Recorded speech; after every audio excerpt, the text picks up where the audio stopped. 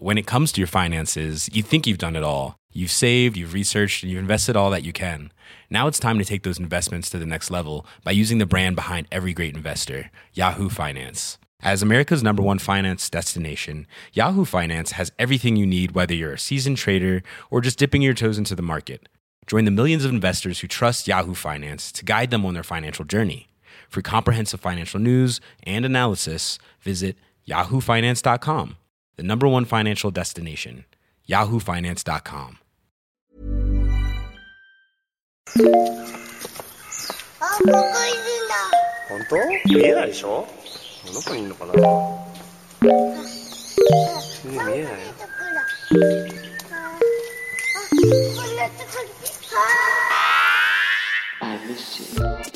What's good, Internet? It is Friday, February 26th, and you are listening to another special episode of Waypoint Radio. We are continuing with our penultimate episode of the Reset Roundtables. Thanks again to everyone on the Reset crew for making this possible. These are pretty good conversations, and I'm happy to share them. First up this week, we have a conversation between Dexter, Rob Zacny, obviously our Rob Zacny, and Phil Nolan, who you might remember from a past Reset Roundtable on the fighting game community. This week, their conversation is on esports. That episode is all about the sort of esports bubble, the kind of huge optimistic eyes that went into esports and the ways in which parts of that community have, or maybe not the community, but the economy around esports has not lived up to that hype. And then the ways that communities get left behind. You know, there's an interview with someone, who is deep in the Heroes of the Storm, community and kind of saw that community get left out, high and dry by Blizzard. So conversations about that stuff. And the second half of the episode today is a conversation between Dexter, myself, and No Clips Danny O'Dwyer, where we talk about what it means to make a video game, where, successes and failures come from. That episode is also really interesting and has some great folks in it. Conversations with people, you know, ranging from the Among Us team, to some folks who worked on Hades, to Warren Spector, to some folks up at the video game history museum in God, what is it? It's the Strong Museum of Play. I remembered it. Close one. And so yeah, there is some good conversation there about what it means to make a game, what makes a game a success versus a failure, all the ways in which those terms and that binary don't make a lot of sense. I hope it's an enjoyable conversation. Thanks to Danny for coming through. And I'll use this opportunity to say thanks to Danny also because he let us use some no-clip footage in the actual episode, which was very, you know, generous of him to do that. So shout outs to Danny, as always, like having him on. Love to have him on a real episode at some point. Not that this isn't a real episode, but you know what I mean. Anyway, enjoy these. We'll be back next week with the final two episodes the final episode of Reset Roundtable. And then we'll be back to our normal 2 episode a week structure. So look forward to that. All right. Peace. Welcome back. So now we're going to break it down with a roundtable. Joining me this time is Motherboard Senior Editor Rob Zacny and Gaming Documentarian Phil Nolan. What's up, y'all? How's it going, Dexter? Hey, how's it going? Yeah. So there's so much to cover here, but the first thing I want to get into is, all right, Phil. So it feels like when I hear about esports nowadays, I'm being told constantly, yo, everybody's going to be doing this. Everybody's going to be watching this, right? What is the actual audience for esports? Are they going to be able to get my dad to watch this? I think so. I think at some point everyone's going to come around to it because, like, first it starts with the definition of gamer, right? Like the definition of someone who plays video games has expanded significantly in the last decade, right? Like from people playing Candy Crush on their phones. Mm-hmm. In theory, those people are 1 or 2 steps away from taking their mobile game more seriously and maybe watching their mobile games esports. If they play Clash Royale, if they play something like that, I think the potential for the audience to be truly massive is there. But at current time, I would say that the audience for esports is very Zoomer and young person heavy. I feel like most millennials have a pretty solid relationship with gaming too, and that esports, when they find out about it, there's like kind of this majesty to it. They're like, oh, all these games that I liked as a kid, Street Fighter, StarCraft, Counter-Strike, they still exist and they have arenas packed and very serious teams, sponsored pro players and all that. they can correlate their experience with sports in the broader culture to that. And it's just pretty easy to go from there. Rob, how do you feel about that? I think it depends on how old your dad is. In terms of reaching different generations of viewers, I think esports is limited in that I do not think there's a lot of converts to be won among boomers or older Xers who didn't grow up with games. I do know for a fact that as you look at younger parents, you do find a lot of them share esports enthusiasm with their kids. Sometimes they come to it because their kids are into esports and, they got the bug too. And sometimes, as Phil sort of pointed out, there are a lot of people who played these incredibly old ass games when they were in college, when they were in high school. And a lot of those games in some form are still around. And a lot of parents are tickled to find that they're being played at a high level now. Yeah, I guess so. And I mean, maybe, as you were saying, converts, I mean, maybe that is the wrong question to be asking. I think that a lot of people are still in this sort of mode where we feel like we need to legitimize games and we need to legitimize specifically esports. Just, oh no, it's not just people screwing around. There's people making money. And there's people who take this very seriously. And so maybe that is almost the wrong question to be asking is, can we get the boomers to watch? Maybe the boomers can just watch the football and the basketball. Maybe we're going to be doing our own thing in addition to the football and the basketball and the soccer and everything else. Yeah, I think when I think about the potential for esports to evolve, I think historically there's been a lot of fixation on this notion that it needs to break through. It needs to get mainstream recognition. And a lot of times across media, mainstream has been recognized as boomers, as older, more established adults. And I think one of the things that's going to change the dynamic around that is simply that these generations are getting older. Middle age is creeping up on millennials. And so to a degree, just Father Time is winning this fight for esports.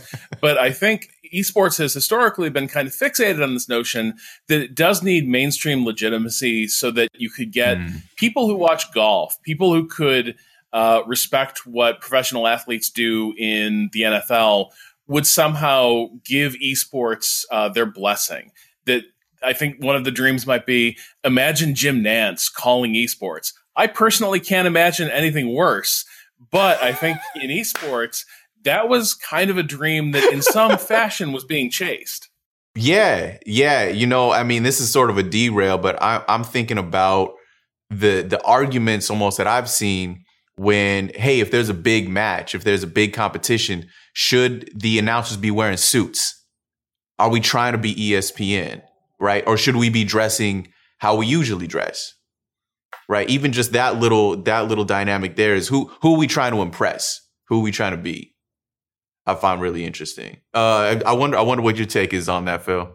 I've seen a bit of both, and I've seen it at places that you would think were counterintuitive. Like one of my first forays into my experience with esports was playing competitive Super Smash Bros. Melee. And back in 2014, 2015, it was very much on the rise. And there was just that first trickle of esports money and interest starting to enter the game. And that was when you started seeing the shirt and tie people. You'd be walking around your event. It's normally, there's kids in sweatpants who haven't bathed in a solid 24 hours and they're playing Melee intensively. And you have that. And then in contrast, you'll see one of your friends in a suit and tie on his way backstage to do commentary. And that's where the suit and tie stuck out the most to me. But then if you go to if you watch Overwatch League or if you watch Rocket League, you might see somebody who's dressed a little more streetwear friendly, not basic, but just more fashionable and young. I think you're seeing that a lot more at the top end of esports. And then down below, we're trying to find not even a happy medium, just trying to figure it out, Yeah. I mean, I can't think of anything more incongruous than watching somebody in a suit and tie trying to talk to me about wave dashing, but to each their own. Speaking of which, though, Rob, I mean, I know this is a specific thing within fighting game community, right? But I see a lot of big money coming into esports, right? What would a more, and as I see a lot of big money coming into esports, I also see a lot of people talking about, we're losing something. There should be more grassroots like it used to be. What would a sustainable grassroots approach to esports even look like? So I think the short answer is nobody really knows, or if they do know, they don't want to acknowledge what it looks like. I think one of the things that the influx of money allows you to do is it allows you to pretend in some ways. And pretending can be really lucrative for a lot of people. If if there's a speculative bubble, there's a lot of extra money now floating around that can go to player salaries, that can go to coaches, that can go to team owners, go to support staff. And you can start having esports teams that look a lot like traditional sports teams in terms of support staff and money and, to a degree, even lifestyle. But all of that is probably being funded by speculation, not fundamental business, where you have a profit and loss, sheet that shows money coming in, and there's a way to raise revenues to sustain that. I don't think I'm hard pressed to name any esport that has answered these questions. I think sustainability right now, as we would know it, would look a lot more like what competitive gaming has traditionally been. Small groups of people, smaller communities, slightly more raw production values. And that's fine. I think that is a great thing. And I think this is one area where the FGC has justly been reluctant to embrace the esports model, because the grassroots is where the FGC lives. But a lot of other games really did embrace this more speculative, more cash-rich esports model. And I think there's a lot of reluctance to imagine what life after that money drying up, or the speculation maybe tamping down salaries. I think there's a hesitation to look at what a sustainable reality might truly be. The last thing I would add to that is that if you look at traditional sports, I think a lot of us tend to think in terms of the biggest leagues around. We tend to use the NBA, the NFL as our yardstick. You turn on ESPN on a random afternoon, or ESPN2, you see that there's a lot of professional sports that have communities that are no less passionate or excited to watch high-level competition as people who show up to watch the Super Bowl. In fact, really, people who show up to like a pool championship are probably more real fans, more legit than the people who can buy tickets to the Super Bowl. But nevertheless, like those are sustainable models. Those are passionate communities. Those are great, healthy games. But what they are not are games that are going to fill 40,000 seat arenas and get lucrative TV deals. Yeah. I think every game, and the answer will be different across every game, but players and communities have to ask themselves, what do they want from their experience with this game? Like some communities, like older games like Street Fighter 2 Super Turbo or Third Strike, old Marvel 2 players in the FGC, I think they've seen their games go away. And they've, in this new era where we have Twitch and we have Matcherino and Smash GG and all these democratized tools to like build a community on your own and just kind of keep it running. I think that a lot of players settle on that as like, I don't want to use the word settle, that feels mean. I think the players have different wants and needs from their community than, say, a 16-year-old Rocket player who's working his way up to Grandmaster and wants to break into Challenger and maybe make a name for himself, maybe make a living playing this game for a couple of years. It really does change from game to game. Yeah, I mean, it also occurs to me that if you're a football player, if you're an aspiring, college player, if you're an aspiring college player in basketball, baseball, whatever, sort of the field is set for you, if that makes sense. You know what's expected. You know what the possibilities are. You know what the top level is. You know that if you are at the top level, you know about how much money you can make. You know what your options are. You don't really have a whole lot of say or really responsibility in sort of carving out the path or determining the path that Major League Baseball should go, or the NBA should go, or the NFL should go, right? You're just one player. But it feels like it is kind of on players and the athletes themselves in esports. It is on the athletes in esports themselves to decide and to try to determine, okay, which way do I want my game to go? That feels like a lot more pressure on the athlete themselves. But that actually makes me wonder, I mean, how much say do the actual players, do the esports athletes have in the way that their game goes, in the way the community goes?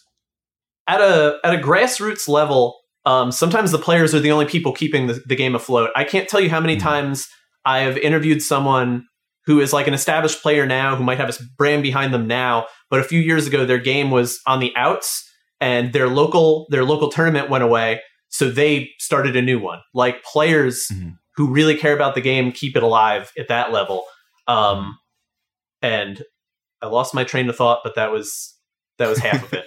Well, I'll throw it to you like this then. That, I mean, again, a football player, we don't necessarily expect them to determine the fate of their entire sport. Neither do we expect that of a baseball player, a football player, whatever, right? Do we, I mean, how to put this? Does esports need outside people to come in and make it profitable and keep it on track and keep it sustainable? I would say profitability is another, how profitable something is really does come down to how much the players and the community need it to be profitable. Does it just need to be self-sustaining? Do the TOs need to just make a decent living and be able to throw their events the way people want them? Or is the goal expansion and growth, or filling like a very large target, something like an LCS type or an Overwatch League type project? Like, your aspirations can vary wildly. And I think on a grassroots level, a lot of players are just happy to get that extra bump from a developer, maybe a bonus to the prize pool to get more players in the door. And when you look at something like Overwatch League, you do need like a tremendous investment from multiple fronts to get it moving. And then, to Rob's point earlier, the question is, where do you go from there to make it actually profitable? Rob, what do you think? Do you need outsiders in here? I think outsiders can be helpful, but it depends on what their end game is. Like, to a degree, esports is always going to be, the future of esports is always going to be about balancing interests. This is true of any sport, and esports is not really different on that front. But a lot of outsiders coming in to help build esports, few of them are really there to just build esports for esports' sake, although sometimes you do get that rhetoric in the esports space. When you look at things like Overwatch League, when you look at things like LCS, what you see are longer-term plays with an eye toward a big payday at some point, either in terms of selling an asset that is now incredibly valuable, or having a ground floor of a business that is going to generate massive revenue for years or decades to come. And I think that's what a lot of outsiders, when we talk about outsiders coming into esports, that is what has brought a lot of them in the last 10 years. The question is whether or not they have the patience to see through the business, whether they're going to stick out the ups and downs in games that are hot, games that are a little bit less popular at the moment, and more importantly, whether they're really going to have the patience to see their business models come to fruition or experiment with business models that maybe haven't worked out but still have potential. And one of the things that makes people nervous is that one of the other things we've seen in the history of esports is that when the going gets tough, the money tends to get going, and you have scenes have to adjust to a radically different quality of life practically overnight. Really? Yeah. You have anything come up to mind in that? So Blizzard is probably the easiest example right now, because Blizzard is unusual in that they tend to announce when they are done supporting games or when they are done supporting them at a certain level. And so one of the things that esports scenes around Blizzard games have already gone through is witnessing a decline in support. And it turns out that a lot of these games, both StarCraft and Heroes of the Storm, are probably the easiest ones to cite right now. Both of these games had competitive scenes that were largely being subsidized by Blizzard. Blizzard was helping sustain the prize pools. Blizzard was covering a lot of the production. Blizzard was throwing a lot of the events. And it was a lot of fun, but all of that was masking a fundamental reality, which was that the competitive side of Heroes of the Storm and StarCraft 2 were loss leader marketing approaches. And as that began to become a sketchier business model, Blizzard began to pull support for these scenes. Heroes of the Storm never blew up into the MOBA they wanted it to be.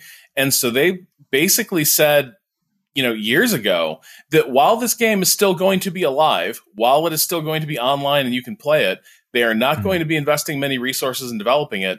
And they sure as hell are not going to be investing in running tournaments for it. StarCraft 2 had a longer, slower decline, but they also just had an announcement this year that effectively Blizzard's stewardship of the esports side, that has been sunset. The glory days of StarCraft 2 tournaments those days have ended. Not because the game was no good, not because it wasn't fun, but just it maximized its growth potential. And at that point, Blizzard is ready to wind the entire thing down. And then if you're playing that game and if you're the best, you could be the top tier in that game and then just the rug's ripped right out from under you. And that's it. Yeah. And I think it's even a little worse than that, because one of the things that scenes do to kind of mask this reality is that you have really top heavy prizes. And so if you win a tournament, you got a decent payday. If you came in second place, you got an okay payday. If you came in like 8th place or 12th place, you basically got some nice walking around money, but that's it. But think about the effort it took you to get that 8th place, to get that 12th place. This isn't the PGA we're talking about, where you can be, the 30th best golfer in the world and be rich as hell. If you are not the best at StarCraft, you are not making good money. If you're just the second best at StarCraft, you're doing okay, but you're constantly kind of looking over your shoulder. That does not sound sustainable. No, it is not. And I think that highlights one of the other things is that there's two things in my view, and Nate can speak to this because I think FGC is similar in this regard. There need to be two things. One, there needs to be a lot of like real grassroots enthusiasm. People have to like playing the game on a weekend where there's no outcome, where I'm going to be a pro someday or I'm getting ready for a tournament. People just have to like to do that on a Tuesday night or a Friday night when they want to hang out with friends and have a good time. The other thing they need to do in a competitive scene is they need to feel like investing their time and their energy in that competitive scene is going to bring them some kind of reward. It doesn't have to be a big financial reward, but it does have to be rewarding on some level. And once you have these really like top heavy scenes, you start making life real miserable for people in that like long middle of the standings.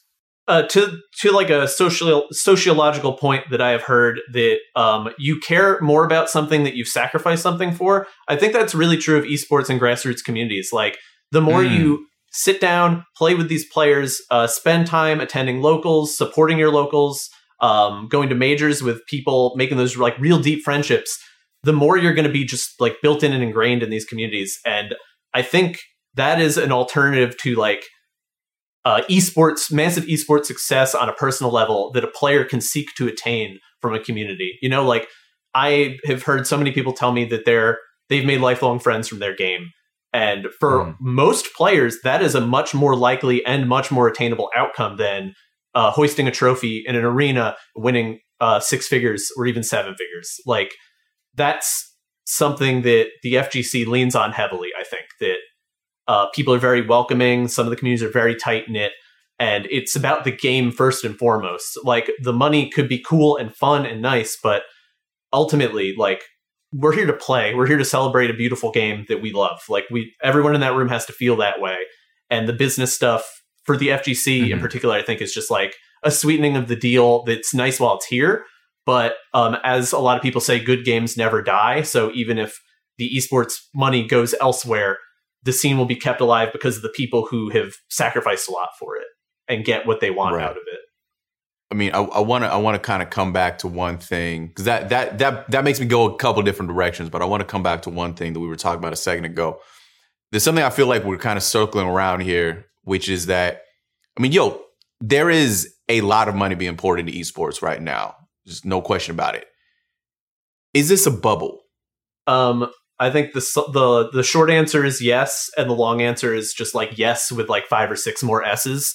Ultimately, like we haven't seen the profit that everyone's been gassing us up for, right? Like it's been like almost a decade of this. Esports is this $1 billion, super exciting speculative business, and that rhetoric hasn't changed in 5 years of very rapid and aggressive esports development and speculative investment, it's been years and we're still saying, oh, it's right around the corner. Next year's the year. Boom. Like, to Rob's point earlier, like, we haven't seen a profitable model. We've seen exciting tournaments. We've seen historic moments on TV and on Twitch. We've seen players make their entire careers out of this and then go on to commentary. Like, it's become a very real ecosystem full of work and opportunity, but under that hood it might just be hot air. It might, like, there's a lot of games that have just bet on a return in the future that we don't see it yet, you know?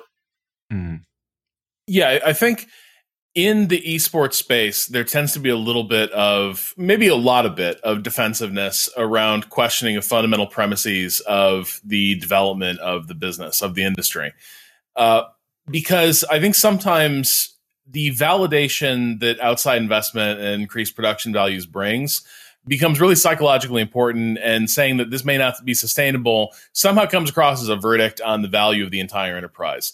But, I think to Phil's point, it doesn't mean the games aren't great. It doesn't mean they're not great, authentic sports moments coming out of esports. But it does mean that the model undergirding this entire thing might not make a whole lot of sense. And I think if you say, is esports a bubble? I think I would probably say no, actually, because I think what you're talking about is a series of bubbles that, like, some aren't bubbles at all. There are some scenes, I think, that are perfectly healthy and operating at a reasonably sustainable level.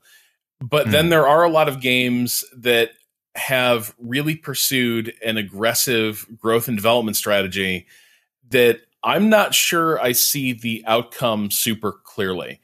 And I think one of the examples of that is a new model that's kind of taken root in esports in the last few years, which is a franchise league model. And this is something that League of Legends and Overwatch League both embraced. What was interesting is that League of Legends, I think, still has a huge player base. It is an enormously popular game, and they've been running tournaments in a pretty developed league for years. Even there, the economics of League of Legends remain a complete black box. We don't really know what the business fundamentals actually look like. There's a lot we can infer about the underlying health of League of Legends, but we don't actually know.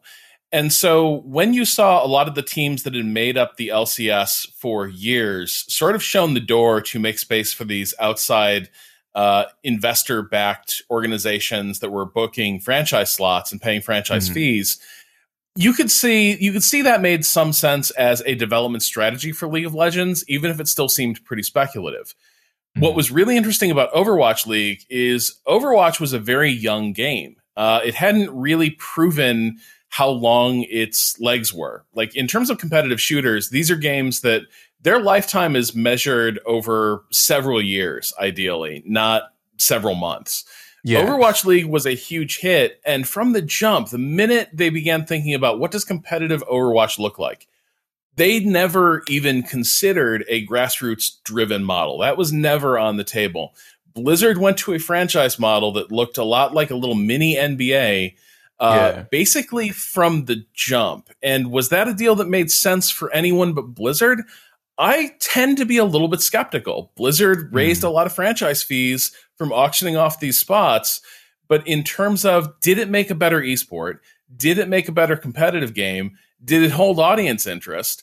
I think all of that has proven a little bit dubious when it comes to this value proposition. And I think that story is common through a lot of esports. What I worry about with Overwatch League is just kind of the risk for everyone in the esports like system that Overwatch League creates. Because if this very ambitious franchise structure with a lot of outside money and very major investors doesn't work out, and those investors are upset and alienated, that is the pool of capital from which all of esports is going to draw, and it will be diminished because those people will want nothing to do with esports in general if this doesn't work out, you know? Damn, I mean, yeah, it could could one big game messing it up, could that just be the thing that has those ripple effects throughout the entirety of esports, where a lot of investors just start pulling out and say, you know what? This is not a good move. We're not putting money into this. So I think if you look at the history of bubbles collapsing, that is basically how it ends up happening. One investment gets reevaluated, and suddenly everyone holding similar investments begins looking at it and saying, wait a second, like, is the market turning against this? I think the thing that esports has going for it is that for the scale that a lot of these outside investors operate at, esports is still a fairly small investment. When you're talking about the kind of billionaires who are behind NBA and NFL franchises, a lot of whom have bought stakes in LCS franchises, in Overwatch League franchises, while these are expensive investments from the standpoint of esports, they're not expensive investments from the standpoint of people who have huge capital reserves, who have ownership stakes in traditional sports franchises. And so I think the weird thing is, even if it's a bubble, a lot of the people who have a stake in these bubbles don't really care if it's a good investment, because it's like keeping a lottery ticket, magneted to your fridge. Like, who cares? It's chump change for them. Yeah. That is wild to think about. Rocket League was recently picked up by Epic, and it's an interesting move because Psyonix had really built something with Rocket League over multiple seasons, and they have their challenger divisions and their college divisions, and they have this whole robust competitive system that Epic is just picking up almost entirely. And I'm very curious to see their attitude towards that. I think they just wanted another property. They just wanted to have a bigger share of the esports market. And to Rob's point, like, I don't know how much they care how risky that venture is, So in a way, at least, in a certain way of looking at it, I guess that's sort of a good thing. It means the risk isn't really risky. Like, the parents aren't home, the kids can kind of do what they want sort of situation, right? Right. Yeah, I think when we're talking about like what would cause bubbles to collapse, the other part of why bubbles collapse is people realize they have a dangerous amount of exposure to the risk of that investment. Right. There is not much danger in the level of exposure these investors carry. And so it's one of those things where on the books, a lot of these ownership groups could carry losses on these leagues without really noticing it for years on end. And so you have the ability there to sustain a greater interest over a longer time, just because you're not asking the amounts of money that these outside investors would really care about. So I think from that standpoint, all you need to be able to do is continue telling a story about the bright future of esports and the potential for what is coming. As long as you still have sort of salespeople who can spin that narrative, I think you will be able to convince a lot of the money to stay. The danger comes when people stop believing those stories, when they stop buying into that vision, because then after a certain point, it doesn't matter if you can afford to keep running the loss. You kind of just want to get out of that business because it's not just the money, it's ongoing investment of resources and attention. At some point, you just want to make an exit. And so I think that is maybe the risk for esports is if you have these models start drying up or failing, or people looking at them more skeptically, and you do not have the ability to continue building this narrative of esports is the next NBA, esports is the next NFL. Someday, you're going to have massive crowds watching kids play games. Once people stop totally buying into that vision, I think esports will probably have a problem. So this one we can start with Phil, but what has COVID done to esports? Is this something that esports in general is going to be able to get through with no problem? COVID is scary for everybody in a lot of ways. There's, global economic ramifications that we haven't even seen yet because there's been a desperate attempt to keep the economy afloat and stimulated in the meantime. But I would say that esports has handled COVID. They've had like a very legitimate opportunity with COVID. I know a lot of games viewership had gone up, especially early during times in the summer where people are normally outside doing whatever they want, gamers included, there was none of that. And instead, people would turning to Twitch more and turning to streamers and turning to the esports.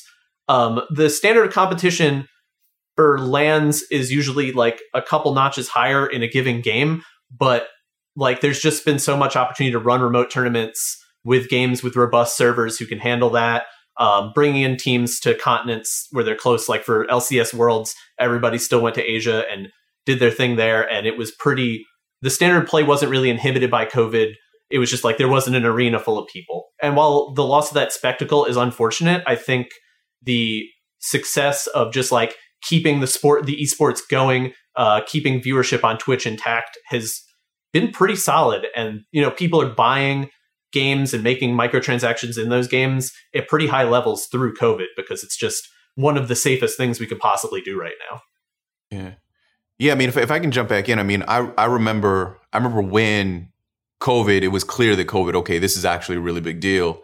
And all the major traditional sports leagues, you saw everybody really kind of freaking out. What are we going to do? Do we go with the bubble model? Do we just play the damn game and then roll the dice and see what happens? I didn't see that kind of freak out really in any of the esports communities that I was paying attention to. Yeah, if anything, there's been a pretty aggressive adaptation on the part of a lot of games that I've seen. Like as a Super Smash Bros. Melee player, we've had our online netcode that has been built by modders and by the community. We've had that netcode fixed very recently, and our ability to play Super Smash Bros. Melee the way we prefer, which is like in person on a CRT analog signal, as responsible as we can possibly get it, has been to a reasonable extent recreated in the computer finally. Like we've never really had this technology available to us before.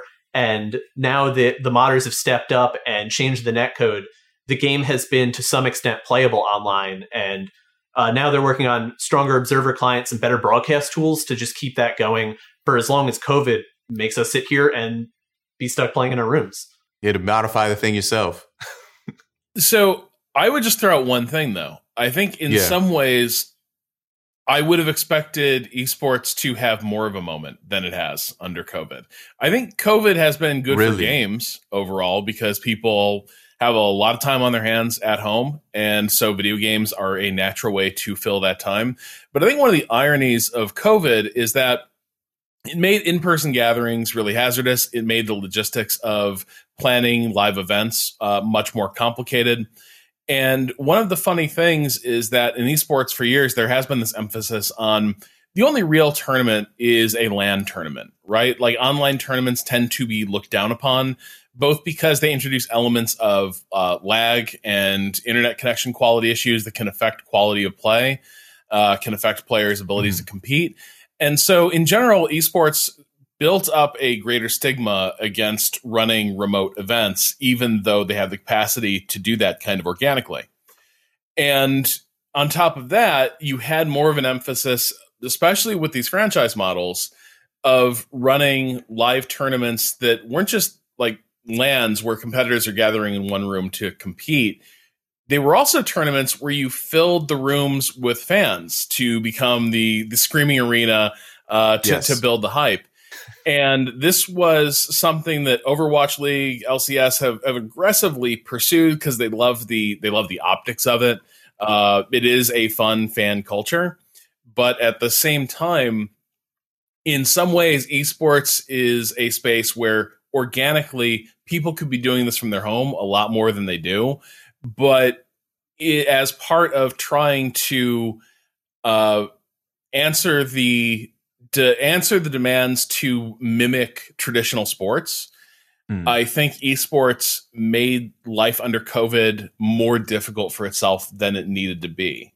If I can give you a counterpoint to a scene that kind of blew up out of nowhere,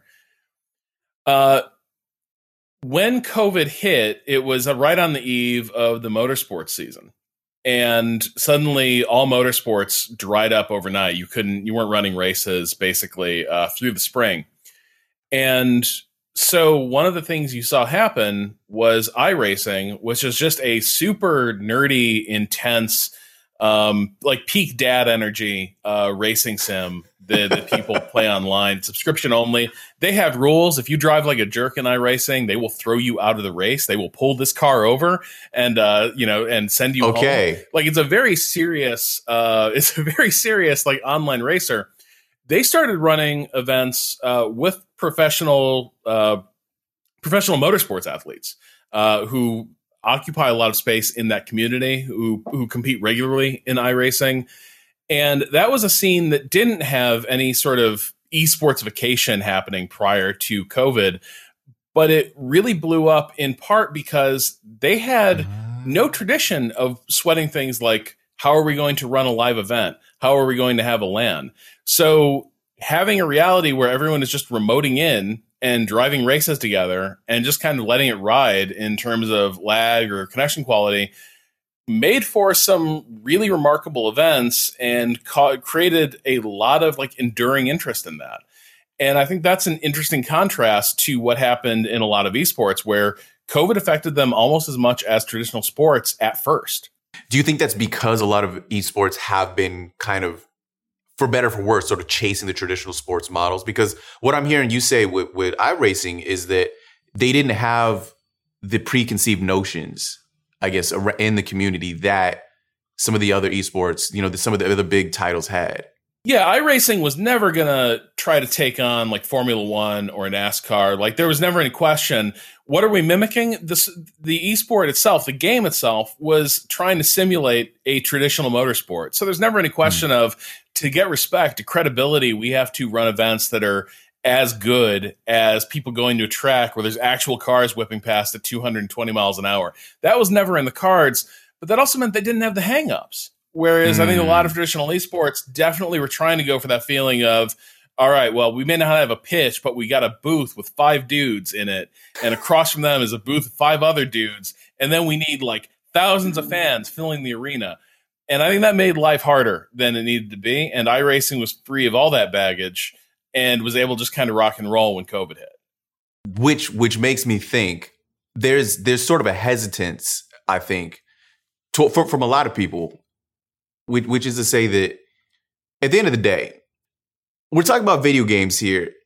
Is there any sort of philosophical block towards, we're turning something that we have fun with into a profession, into work? This is labor now.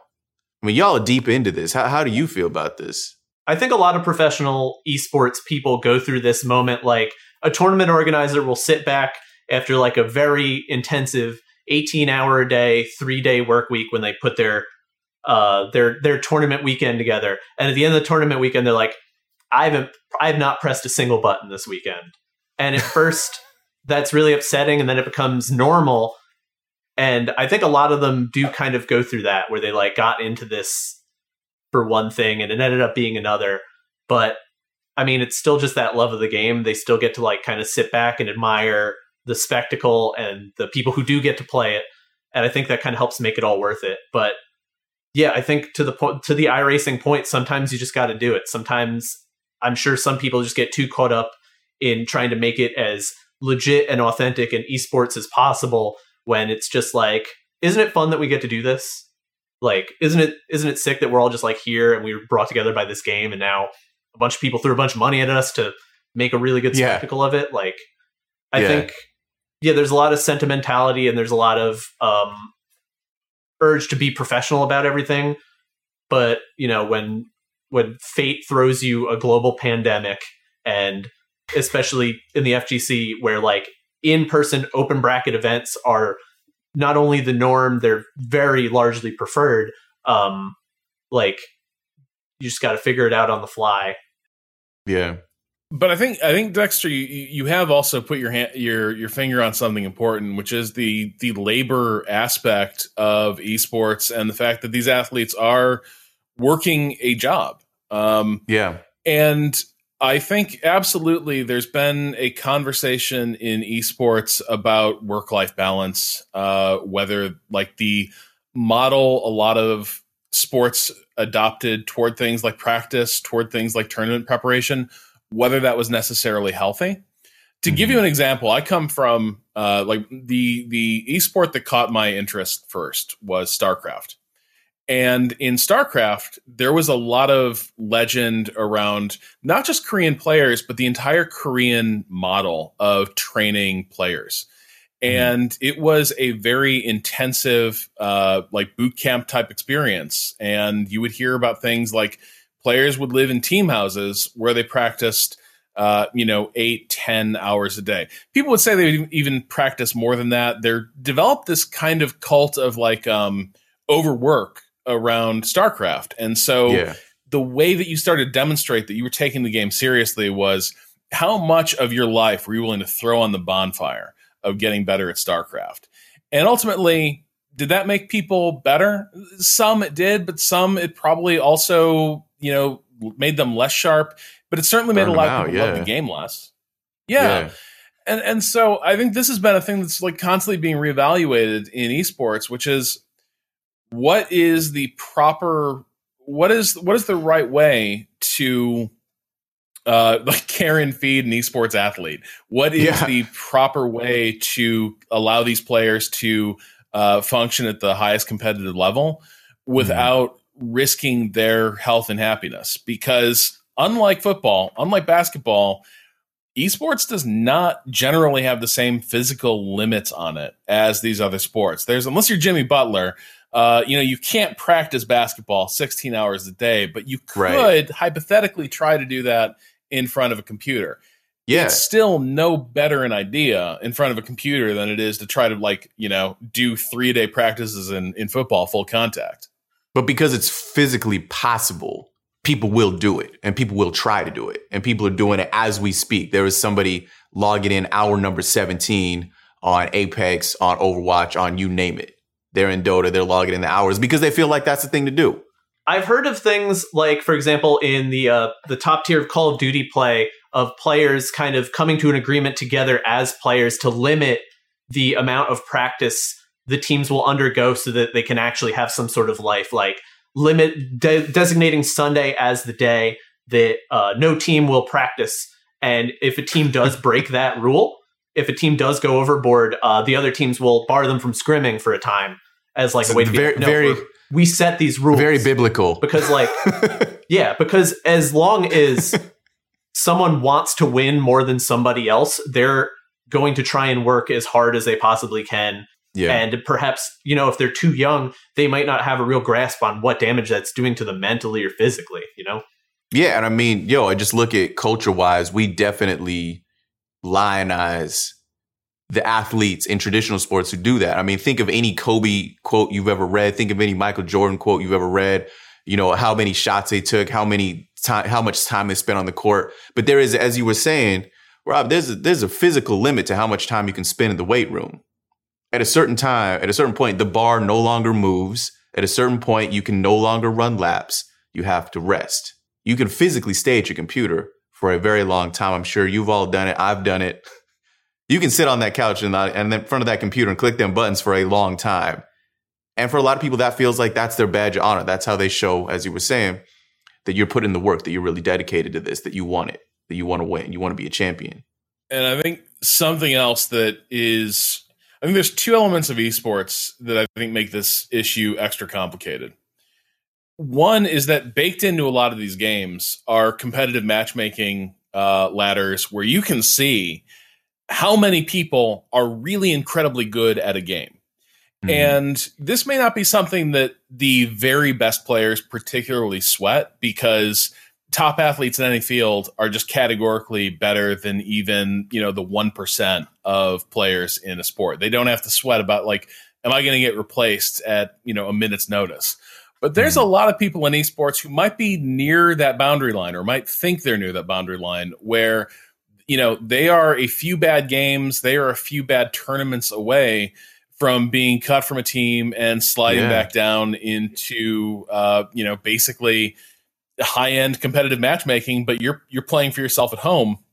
You're no longer going to tournaments. You're no longer part of the team.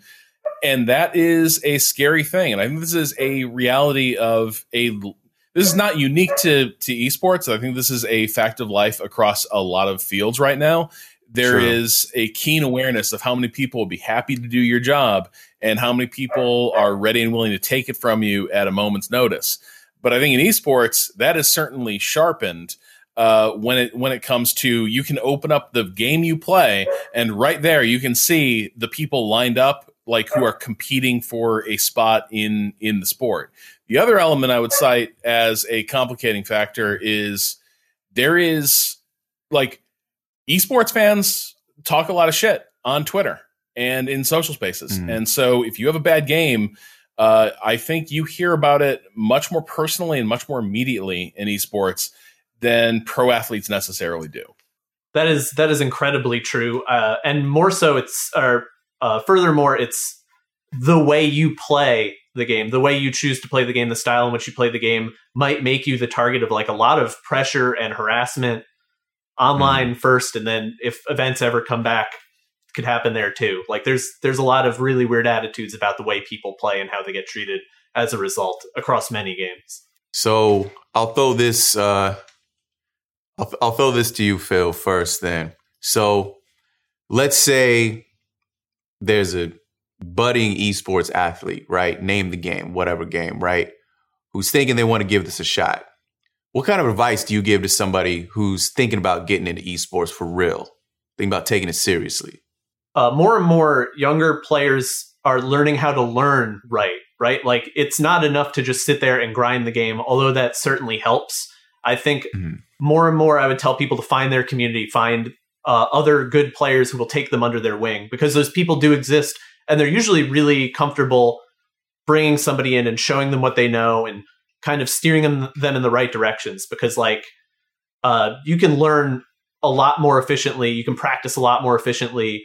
Like, maybe 18 hours a day isn't the right way to practice if, 10 of those hours your brain is so fried from what you're doing that you're not playing consciously, you're autopiloting, you're not changing the game at all, you're just kind of going through the motions. Like, I would learn to learn, for lack of a better term. Like, reach out to people, see what they know, and just find an efficient way to grow as a player, because I think that's really what sets a lot of better players on the come up apart, is that their practice is structured, their attitude is structured, their mentality is structured, everything is deliberate and conscious. And I think that's really important. And it can be tough when you're first jumping into video games to grasp, because it's just fun and exciting that you're good at first, What's your take, Rob? Yeah, I mean, if it comes to how to break in esports as a professional esports player, I don't think there's a lot I could tell people who have the skill, who are aspiring to get into it, in terms of developing their game, having a great career. But I think the thing that occurs to me when I look at all these spaces, the advice I would probably give is, if something does not feel right, trust that instinct and hit pause on the conversation and go consult with other people. Because esports is a space, it's not as bad as it was, but esports is a space where people will be handed a lot of bum contracts at the last minute and pressured to sign stuff that they had no business signing. There are a lot of esports organizations in the past that have overworked their teams, not necessarily even out of, like, malicious intent, but there's a lot of organizations that totally bought into that, like, cult of hustle, that cult of overwork. And I think it takes a lot of strength of character to know what is right for you as a person and for you as a competitor.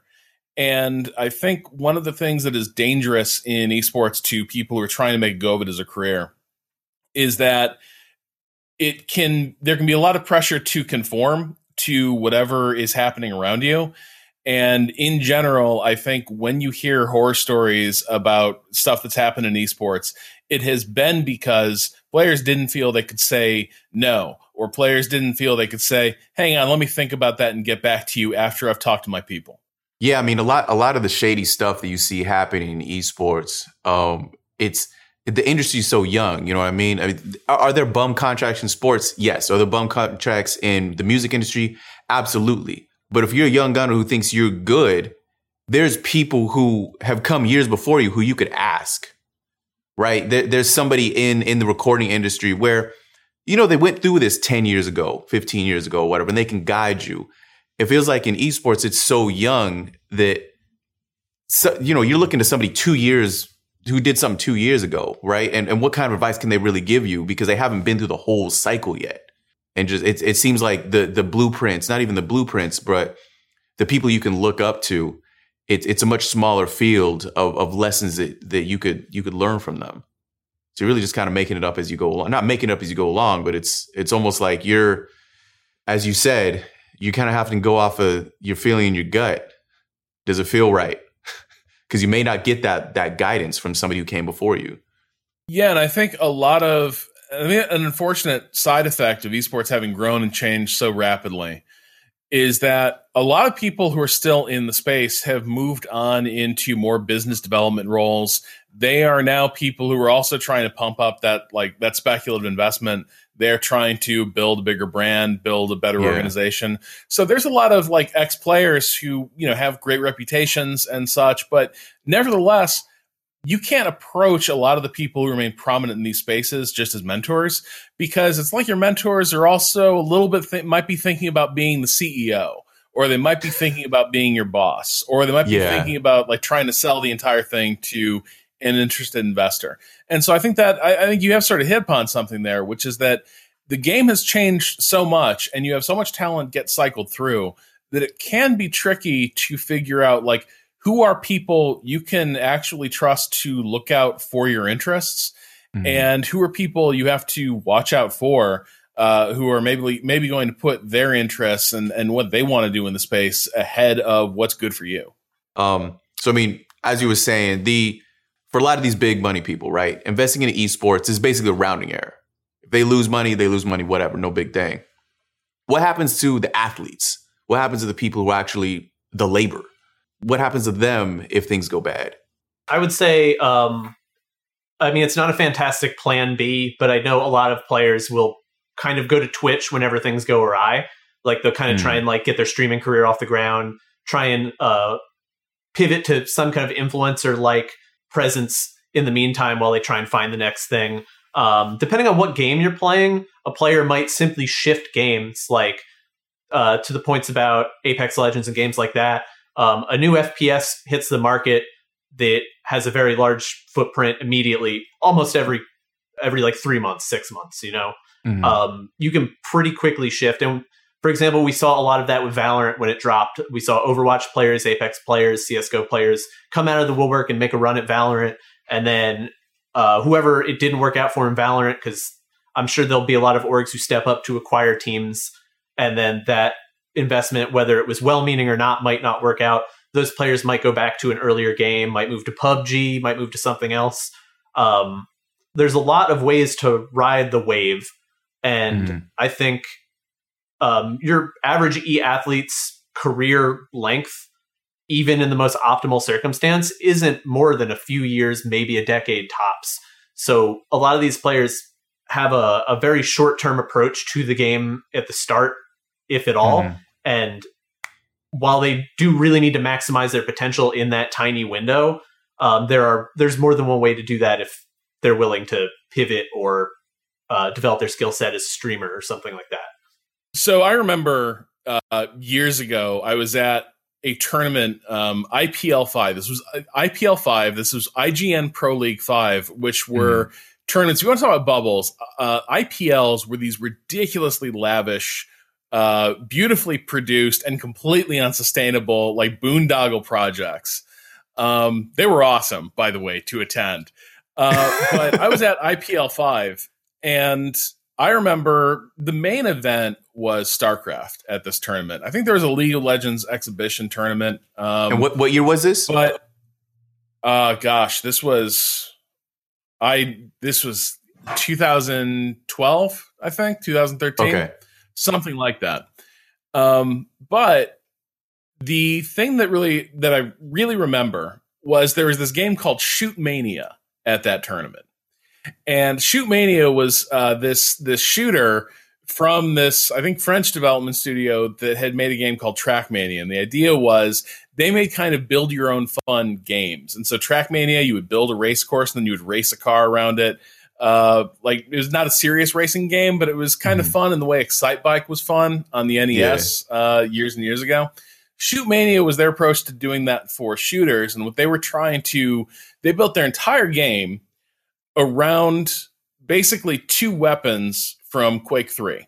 The railgun, which was a one-shot kill, like instant speed of light hit detection weapon, and then the rocket, which was a slow-firing projectile weapon.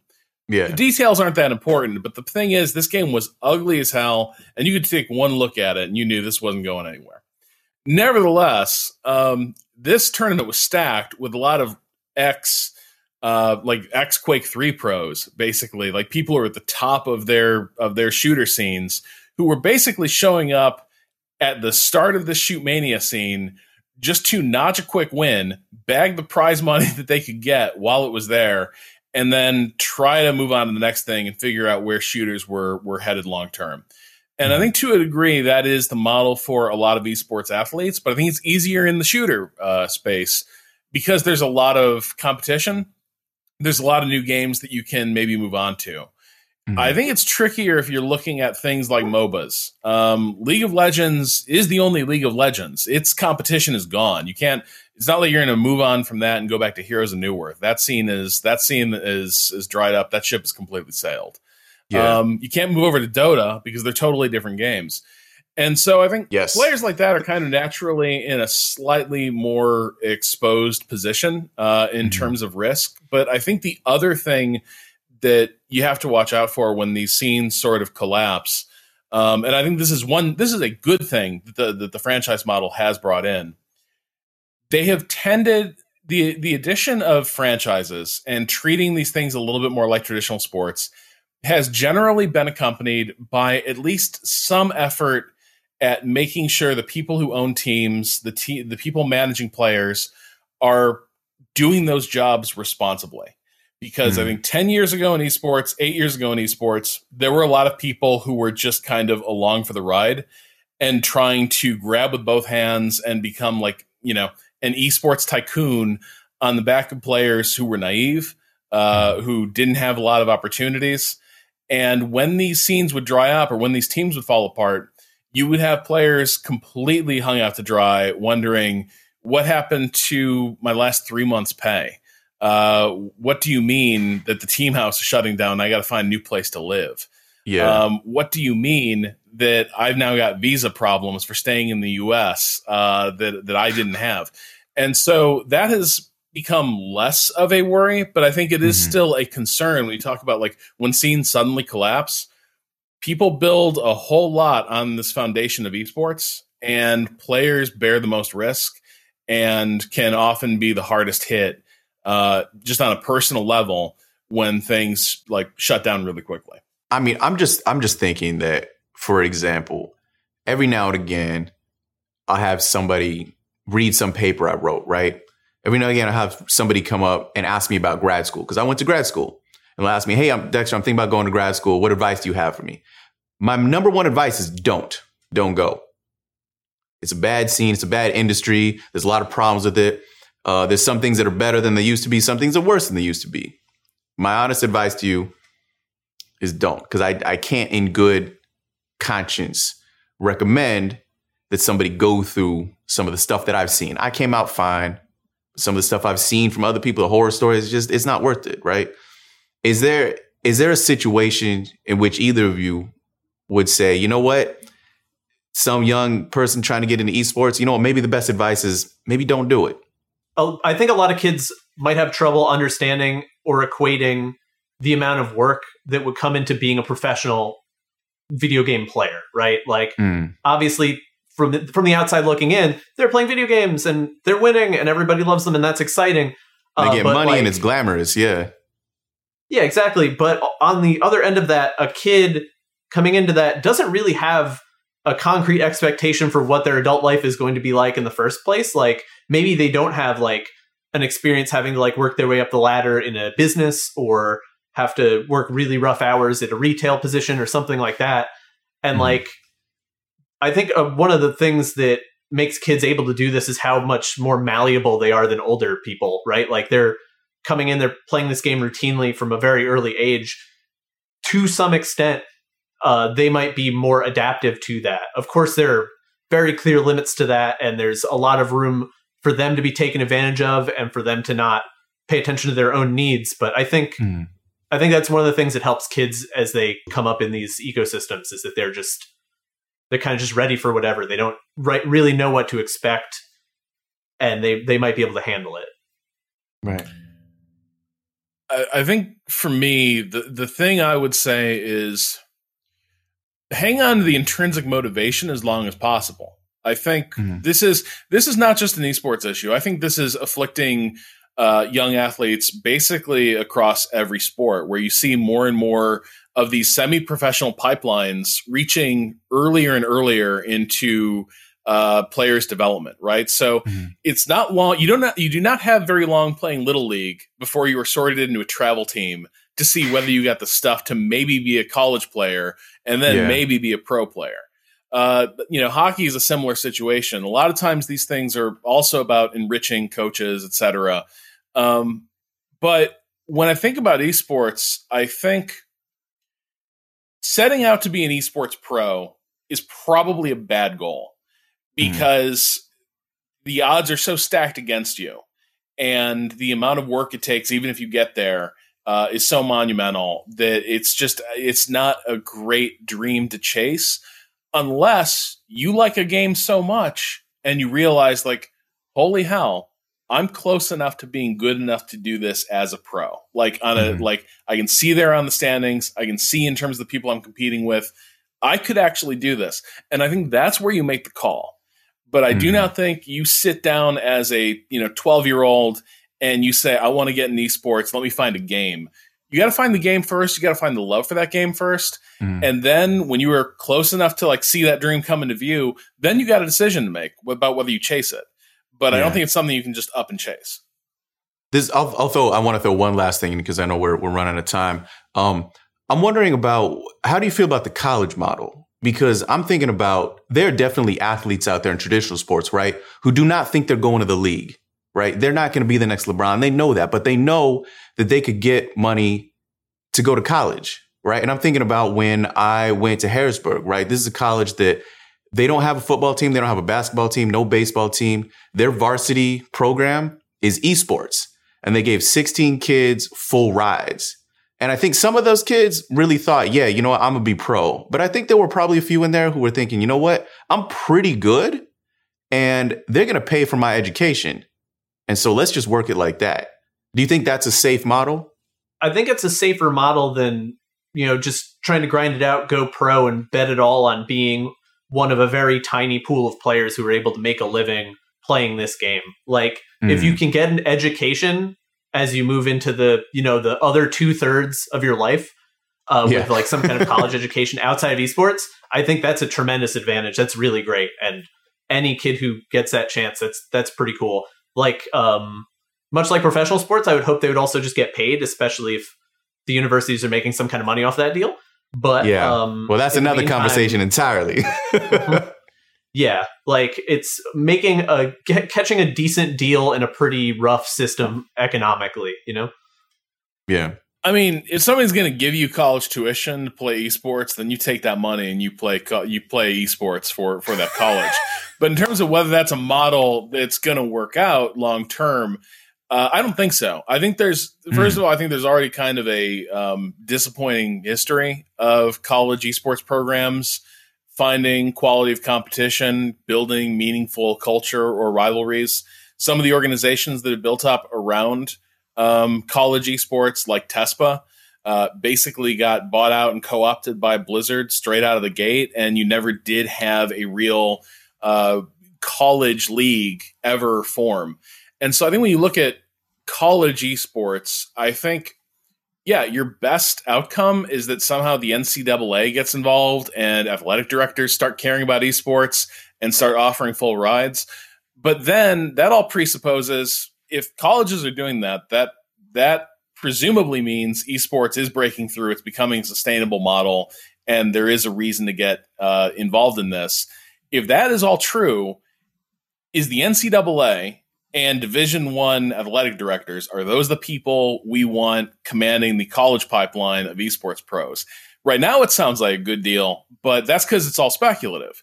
Mm-hmm. If this thing ever happens where it's real and there's a real financial stake for colleges to get involved in this, maybe it's a good deal for players right now. But I think in that alternate universe, I think you probably want a different power structure, a different model of organizing competition than the NCAA. So on that note, we're going to have to wrap it up, fellas. Phil, Rob, thanks so much for hanging out with me. Thanks, Dexter. Thank you. Whole lot to think about in here. Hopefully we can do this again soon. And for you, definitely come back next time. There is a lot more to get into right here on Reset, the unauthorized guide to video games.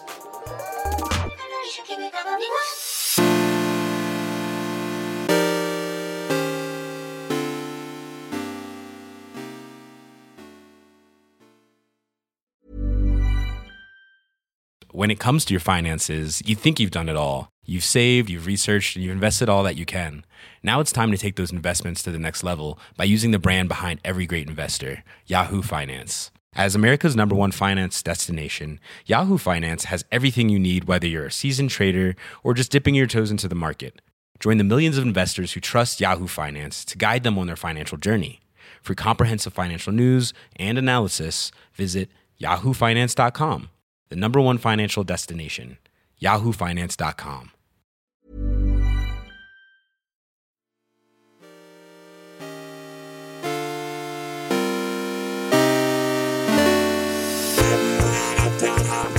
We're back, and it's time to break it down with the Reset Roundtable. Joining me this time are the host of Waypoint Radio, Austin Walker, and the games journalist behind NoClip, Danny O'Dwyer. What's up, y'all? Glad to be here. Thanks for having me. Absolutely, man. So, Danny, your films for NoClip give this really interesting and in-depth, really behind-the-scenes look at what it's like to develop a game. So you've looked at so many games at this point. What is it that makes a good game? Have you noticed anything in the process? It can come from so many different places, right? You can have a small team that's pretty inexperienced, but they come up with an idea that just really works, right? Mm-hmm. And they're good enough to carry that idea over the line. You can have a really large team, which may seem unwieldy and almost too big, and take on something fairly normal, like a sports game, for instance. But they just really nail it. Like they do a great job. All the pieces click into place. And then I think if there was sort of one thing that pushes a game from good into great, from my experience talking to studios, it's institutional knowledge. It's those people who have been there, who have really honed their craft, and who are able to maybe even lead the people around them in their department into making something from, fashionable and working into something that's like truly exceptional. And you don't often get to see that from playing the game. You need to sort of go into a studio and actually talk to those people. And oftentimes those people as well are usually the folks who don't really want to talk about their praises. So they sort of fade into the background. But that's often a big part of it. You've made so many of these documentaries. Has there ever been a point where you're talking to a developer, whether it's for a project that you're working on or not, where you're just thinking, "Woo, based on what I've seen, I don't know if this is going to work out so well, man"?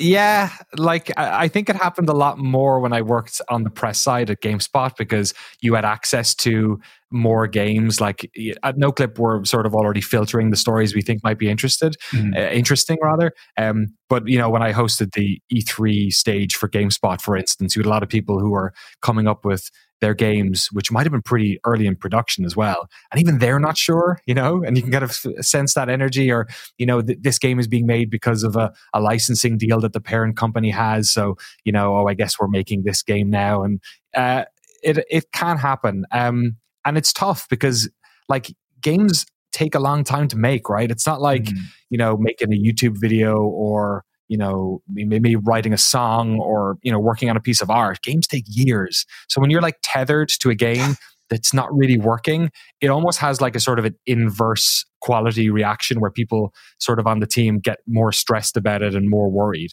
And the game sometimes ends up maybe worse than it would have been as a result. It's tough. Making games is hard.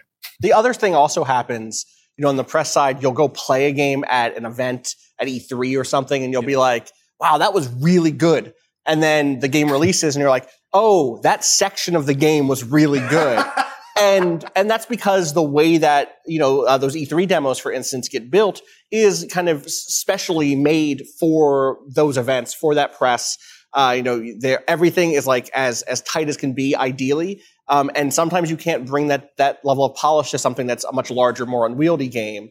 Or the opposite happens. There have been plenty of games that I've gone to play and I've been like, ooh, this thing is like falling apart at the hinges. Like this thing isn't going to make it across the finish line. And then it gets there. And I think that speaks to something that you hear again and again when you talk to game developers, which is no one really knows if the game is going to work until that final 10% of the development process. Because so many, especially with large games, they're made in bubbles in ways where Department A is working on, the systems for the stealth, the sneaking around.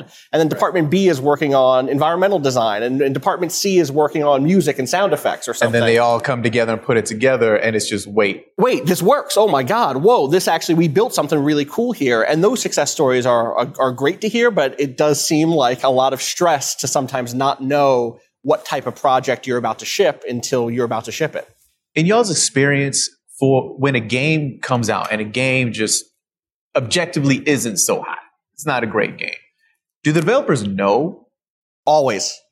Almost always. I guess every once in a while, you have someone who's kind of iconoclastic and is out there and is like, no, people don't understand my game, blah, blah, blah, blah, blah. But most of the time, and Danny, you can back me up on this, if you talk to a developer off the record, especially, what you hear is like, yeah, we knew that level 7 was trash and that everything after that was going to fall apart. We didn't have time to fix it. Our budget was short. It was a mistake we made a year and a half ago when we didn't realize it was a mistake. No one knows these games as well as the developers themselves. And I think in my experience, if you write well thought out, considered criticism, they tend to want to hear it and think about it because it's sort of like a PhD, a student giving their dissertation. Right. They've thought about this thing nonstop for years. They care about it deeply and want feedback. They want to know what works and what doesn't work so they can continue doing a good job in the future. You just had to get personal, didn't you? Yeah, have to get personal, 100%, yes. Yeah, to speak to that, I mean, I totally agree. Most studios, when they put out a game that's not particularly good, they kind of know there might be a bit of sort of cautious optimism, maybe, just hopefully this will find an audience. But oftentimes people who put out games that are really good feel the exact same way. They don't even know if the game resonates with people, right? Because they're on the opposite end of the experience curve for this. They've played it to death. They can't even see it anymore. It's right here in front of them, and they have no perspective on it. And they don't know what it's like for somebody coming in for the first time playing their game. And yeah, it's like Austin said, all of these disparate parts come together, and it's like a soup. It's like they've collected all of these ingredients. But when you combine them, you don't know if it's going to work. If it's, if this part is too strong or this part's too weak or whether or not they'll fuse together. And by the time you sort of put it together and you've only got weeks left, by that stage, you're just throwing salt and pepper on it, trying to make sure it's somewhat palatable. Right. And to even complicate that further and going back to your question of what makes a good game, one of those ingredients is what other games came out this year? What have people been playing? What sort of taste do they want? Have they been eating chicken soup all week? Because if you're going to feed them chicken soup, then maybe they're not going to want chicken soup. Or the opposite, which is if no one's ever fed them chicken soup before, they're going to be like, ugh, what is this? The ground hasn't been set yet. The place hasn't been set yet for something that would otherwise seem delicious to be well received. And I think the games that are not just considered good, but great, often are the ones that come out just at the right time where the audience has this taste. They don't quite know what it is. I think about a game like Lord of the Rings, Middle-earth: Shadow of Mordor, which had this really unique system where all of the bad guys, the kind of most important bad guys, were all made by the computer, procedurally generated, where you would have these orcs that had unique names and voices and characteristics, and your game was different from my game, and we'd get rivalries with these characters. And that scratched an itch that people didn't even know they had, and it was so innovative and new. That second game came out and it expanded on that a little bit. They did a little bit more stuff. But it didn't really land because the basics of what that game was doing had kind of been done to death by that time, even though it still had that one really unique system on top. Yeah, I mean, and it can be kind of superficial as well, actually. Like, look at a game like Hades that came out, Yes. right? It's like, oh, why didn't anyone make a game about Greek mythology before? And then within a month, I forget the eventual title, but it was called Gods and Monsters. Immortals Phoenix Rising. Bad name. It's not a strong name. That game comes out, and of course it's getting compared to Hades in its story because it's using the same reference material, but there hadn't been a game about Greek mythos for a decade since while, like God of War 3 or something, right? Yeah. Right. So it's so hard, right? You're taking your shot, but you've no idea who else is taking the same shot at the same time.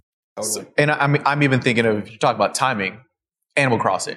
Sure. I mean, nobody was ever going to say that Animal Crossing was a terrible game. For what it does, it absolutely checks all the boxes you want it to check. But would it have hit as hard if it would have dropped in 2019 instead of right about when everybody was going into quarantine? Absolutely not. Right. It's just, order of magnitude different in the term of the reception of people who weren't even super hardcore gamers. That's a great example too, because what separates what people think of as like a good Animal Crossing from a great Animal Crossing game has to do with a bunch of little things around how much am I allowed to do in a given day, and how long does it take me to be able to build the sort of house I want to build, and all these little things that happened to click into place around quarantine when people had maybe a little more time in front of the TV than they normally did because they don't have a commute or something like that. And that's like a really tough balancing act on the design side. And it happened to work out, but maybe through no fault of their own. If that game had come out 2 months prior, the experience,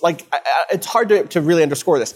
The experience would be different for the people playing the game. It's not just when you sit down to play a game, you're not in a vacuum. You're not like, I'm objective and I'm playing the game and this is good and this is bad. Right. This is spicy and this is cool. It's this experience that exists between you and the game kind of put together.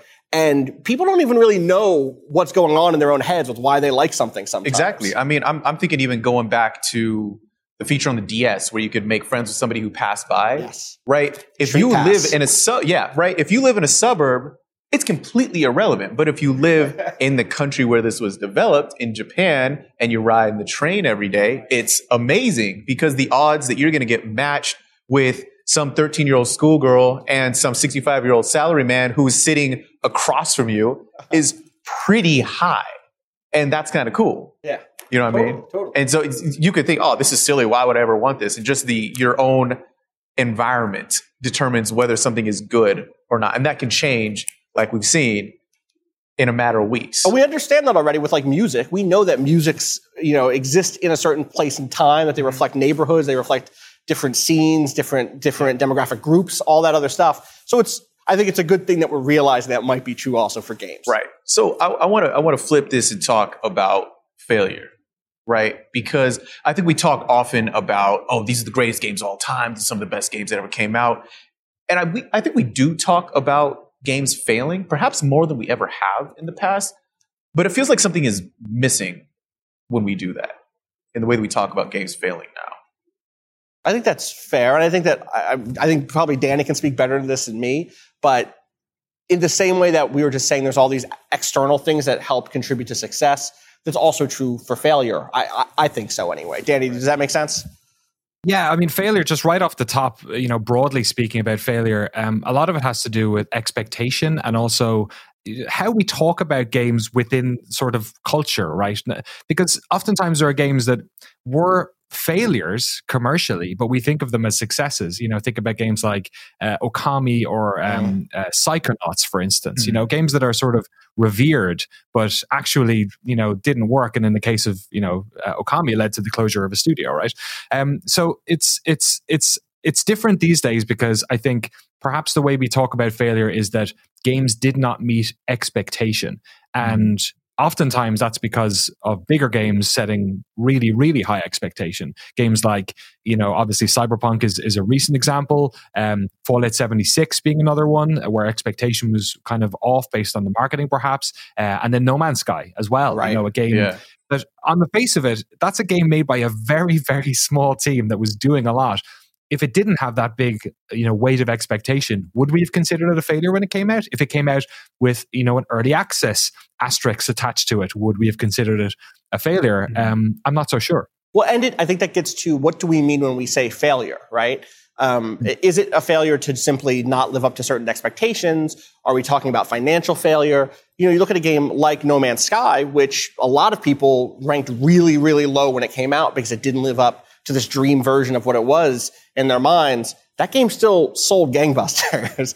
And totally. to the degree that studio was able to support it for the last 4 years plus now, with free updates over and over again. Right. A game like Cyberpunk gets raked across the coals because of some of its like transphobic content, because of the way in which it just like looks like trash on last gen consoles, because of its bugginess, all that stuff. It's still been in the top sellers on Steam and GOG, obviously, for the last 2 months now, right? It's still selling really well. And so there's different degrees of what we mean, or different styles of what we might mean by failure.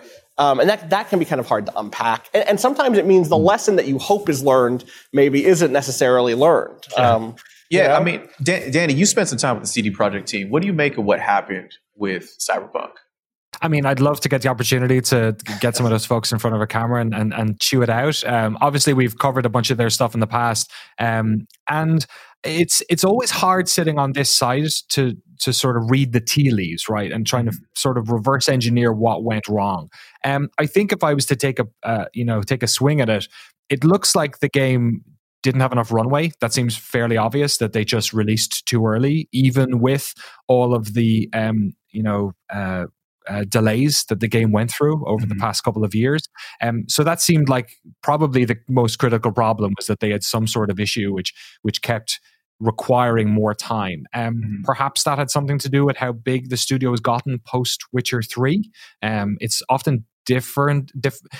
It's often more difficult to fix ideation problems or find the fun in a game when you have that many people, right? It's why Ubisoft games are often, considered quite cookie cutter. The reason perhaps for that is because, they don't spend a lot of time in ideation because they have these massive 1,000 people teams working on these games. And you kind of can't, right? If you're trying to hit a deadline of, 3 or 4 years down the road, you need to run a really tight ship. So perhaps that's the case.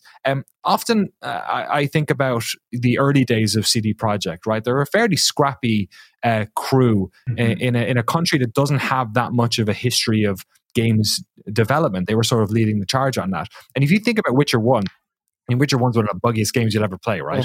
Witcher 2 was maybe more buggy. I think more people played it, so it has the people think of it as even more buggy. It wasn't until they put out the console version of that it actually came together, ironically. The Witcher 3 was the third time they made a Witcher game. And even that one came out kind of buggy, but it was such a polished gameplay experience, and they basically fixed the sort of last, technical stuff they needed to fix with patches post-launch. And it's now one of the greatest, role-playing games of all time. Cyberpunk was the first time they made a Cyberpunk game. It was the first time they made a first-person game. It was the first time they made a game at that scale. So in many ways, I'm not surprised that it didn't reach the sort of expectations of quality and perhaps innovation as well that Witcher 3 did. Quite how I think the console versions came out in that state, that reads to me like, optimization comes last when you're making those types of games. It's, those games are really rough around the edges right up until you're kind of content locked. And then at that stage, you sort of smooth the edges, make sure everything's running correctly and put it out. And it just seems like maybe they didn't have enough time to make that the case, or maybe it was too late to make them optimized for those older consoles once they've packed everything in. It's always hard to tell reading it from this side. Hopefully we'll get the opportunity to talk to them at some stage. It's funny, I think thinking about just the studios we just talked about, CD Projekt Red, Ubisoft, we're talking about if a game was a success or a failure based on, like, does it live up to expectations? Does it move the right number of units?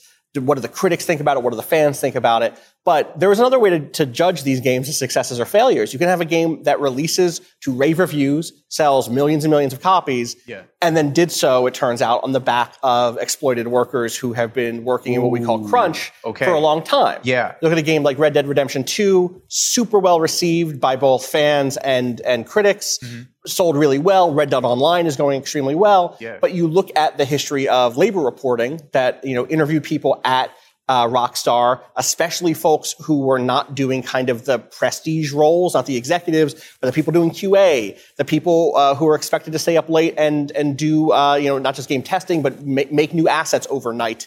To make sure that you impress the person who's an executive. You had people who were coming in on the weekends to sit at their desks and find work to do, because if you didn't do that, you were targeted by one of the executives and called out for not doing enough hard work. And you're like, I've already been here 5 days a week, 10, 12 hours a day. You need me to be here on Saturday too? And it's interesting that stuff in the kind of discourse does not get lumped in with, was this a good game or a bad game? It turns out that the way we talk about labor problems in this industry, or with Ubisoft, for instance, sexual misconduct allegations, hostile workplaces for marginalized people in general across race, sex, and sexuality, that stuff we kind of bracket it off. We kind of say, oh, that is, the process is bad, but the game is good.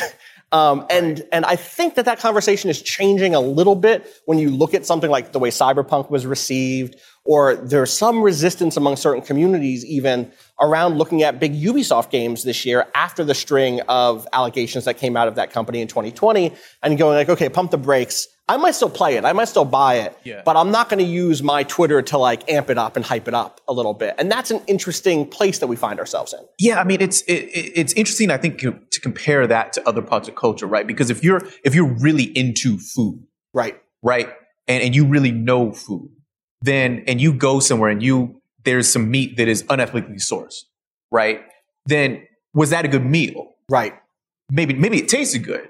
But if you're somebody who's a professional, or you're somebody who takes food very seriously, that's going to knock your rating down a few pegs, right? If you're somebody who's really into fashion, you know what I mean? If you found out that that such and such company stole designs from an independent creator, and they're just making cheap knockoffs and the material's a little shoddy and everything else, is that a good shirt? Is that a good dress? Is that a good suit? No, it's not. Mm-hmm. Right? It's a copy of somebody else's thing. And so these are things that I think in other areas of culture we take very seriously. But this isn't necessarily something that I see in the discourse online with video games, right? It's, does it work? Is it fun? Cool. Because the other part of that is, and I think this isn't just within games, within tech, is that crunch is kind of this badge of honor. It's just, I was doing 80, 100 hours a week. I was sleeping under the desk. And we've grown up reading the stories about what it took to make this game, what it took to make that game. And when we find out, man, they were just brutalizing the workers there. Man, everybody was just killing themselves making this damn game. In some cases, literally. Totally. And it's often the case that, there's no unions for the most part. In North American game development, there are not many unions. There are not many co-ops. There are like one or two in all of North America. Right. Worldwide, things are slowly changing. But there is not like a place for, if you are a QA tester, the person who plays games to identify bugs, send them back up to the programmers and say, on this level, if I switch to this weapon and then this weapon, the game crashes. And you have to be there until midnight, to try to catch as many of those as you can because we're shipping the game. If you feel like you're not being paid what you deserve, or you feel like you're being mistreated, harassed poorly, not taken care of right, there isn't really much you can do. You can go to HR, you can go to your boss's boss maybe, but like, that's, what the problems are with that. And until that changes, I think, in this industry, that part of this question is going to be very difficult to solve because it has to come from the bottom up, Yeah. Yeah, you also get a lot of interesting insight into this, or at least I have, when I went to different countries and different studios in different parts of the world, because the sort of the cultural norms that come from that, or even perhaps in the case of a lot of European studios, the sort of legal safety net that exists there for some studios when it comes to workers' rights. It's so different. Like we went to, Gorilla, for instance, in Amsterdam. Everyone seems, it's a fantastically egalitarian culture, outside of games, but they all seem to like turn up in the morning and go, home afterwards. The one that stood out to me was IO Interactive in Copenhagen, where people were swanning in, at 10 o'clock in the morning after dropping their kids off and then leaving early so they could pick their kids up from school. Then, you compare that with a lot of North American studios where you know, a lot of these European studios might be the only game gig or the big game gig in that country. So people are kind of like, they're there to make a life for themselves and they want it to be sustainable. Whereas in North America, people are generally more transient when it comes to this type of work. So they'll take a little bit of rough work if they get a good game on their resume, you know. And then compare that with Japan, for instance, where, you know, we did documentaries in studios in Japan where the studio floor was full when we turned up in the morning pretty early, and it was still full when we left. Right. And that's the culture, right? Shock me. How do you unpack that? You know, it's that type of there's varying levels of what crunch is. There are terrible managers that keep people there. Mm-hmm. There is a sort of a competitive culture maybe that has people trying to, you know, make sure that they're standing above other folks on the pit. Mm-hmm. There can be, you know, sort of an insipid need that if someone goes home, then they're not a team player. That can be a big part of it. Yeah. Or it can be something broadly cultural, like in Japan, where it's just a culture of really giving your all and your work being, you know, a really important part of your identity and an important thing to do. So it's very interesting to go different places and see how that sort of manifests in the type of games people, these studios make too. Yeah, I mean, and of course there's exceptions. I didn't tell you this, but a funny thing actually about the Supergiant interview that we did was I actually hit them up in between Christmas and the holidays. We were trying to get everything set up, and it was just, no, we don't do that. If you want to deal with us, you need to wait till after the New Year, until the Monday, right? Not even on the weekends. We don't really do email on the weekends. If you want to talk to us, we'll do our best. Let's talk after the New Year. And it was just, what other game studio can you think where they don't have somebody just all the time, 24/7, on press, on staff, on email, ready to answer your questions every win? But they really did put boundaries up, and which I think is amazing. It's admirable, and it's great for the people who work there. The flip side of that, however, is when something goes wrong in a game, you definitely do see people getting on the Discord, getting on the Twitter saying, hey, why didn't you work on this harder? Don't you know how to program games? Get better at your job. Why didn't you spend enough time on this, right? That's a weird thing, because I think the interesting thing about playing games in 2021 recently is that everybody's a critic. And I mean that in a really great, wonderful way, right? Because if you wanted to really think deeply and think hard about games back in the Super Nintendo era, right, 64 era, I mean, what are you going to do? That's left to the people. That's left to the people. It's done, and that's left to the people who have a journalism job writing in a magazine, right? It's GamePro is doing that for you. You can't. It's not this. We don't have an area. We did not have an area where, you know, you can put out your own thoughts about it. Maybe you print up a zine. What are you going to do now? People have a YouTube channel. People have whatever it is, and there are so many more voices about that we can talk about. Hey, this is where this game succeeded. Right. This is where this game failed. Hey, everybody hated this game. I'm going to tell you why it's actually one of the greatest games of all time. I will ride in the army for Shenmue until I die. Right? You can say whatever you want about Shenmue. Failure. Yeah, exactly. Shenmue, it's Shenmue bomb. Shenmue did not do what it was supposed to do. I don't care. It pushed the medium forward. It pushed the medium forward. 100%. It is one of my... easy top 10 for me. The other thing that's different now is, and this speaks to what you were saying, is like you have your SNES game, you play it, you're like, oh, it's real buggy. Like, too bad. That's it. It's the game. Now I think about something like, Danny, you did that great no-clip documentary on Final Fantasy XIV, a game that launches, is a failure in many respects, and now, years later, has become one of the most popular MMOs ever made. Yeah, I mean, and I think that goes to a part of this that we're talking about with the Hades stuff as well, where sometimes these games actually do need some of that feedback to become the game that the best version of themselves, you know? Final Fantasy 14 version 1.0 was technically as well buggy in lots of ways that were just ridiculous. I remember there was one story about there being they forgot to like down res the barrels in the game. So if ever you entered a room that had a barrel, it was like 1 trillion polygons. And it just like crashed servers. Just like there was objective ways in which that game was broken.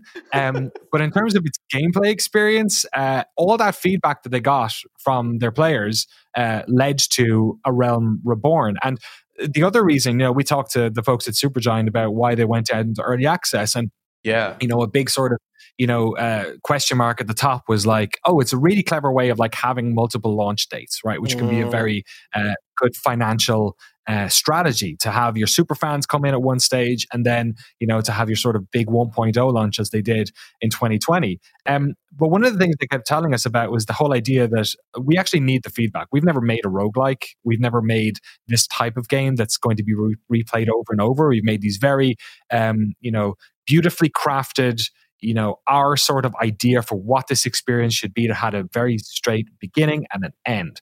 And that's not what Hades is. And when over the 2 years that we covered the game and, I was playing dev builds that whole time capturing footage, you could see it. You could see the ways in which that game in large ways and in very minute but important ways was getting influenced by all those people. Yeah, it was incredible. The Discord was full of feedback. Every time you looked on their updates, every patch that they did or any of the large updates, they'd have a little icon for the bits of feedback that came from the community. And it was like the majority of them.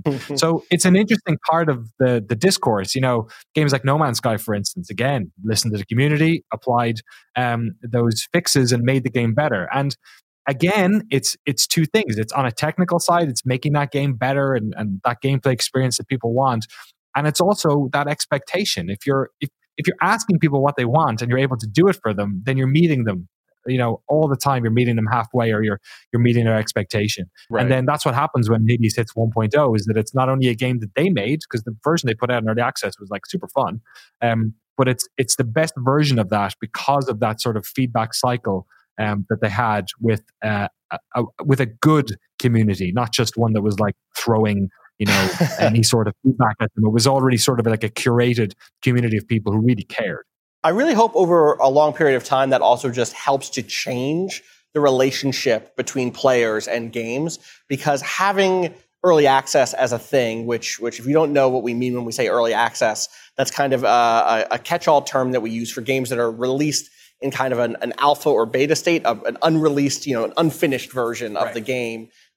More than a demo, probably, but less than the full product. Right? Kind of play at your own risk for super fans. Exactly. If you love our stuff, you get to play it. You might get to give us some feedback, but if something breaks, this is why. Right, exactly. Yeah. And I hope that over a long period of time, you get enough players who've played something in early access. They find some game that they like that's changed over time, that they start to understand a little bit more about what goes into game development. Because frankly, I think a lot of the reason why you don't often see a lot of solidarity with game workers who are upset about work conditions is because the public doesn't know what those work conditions are.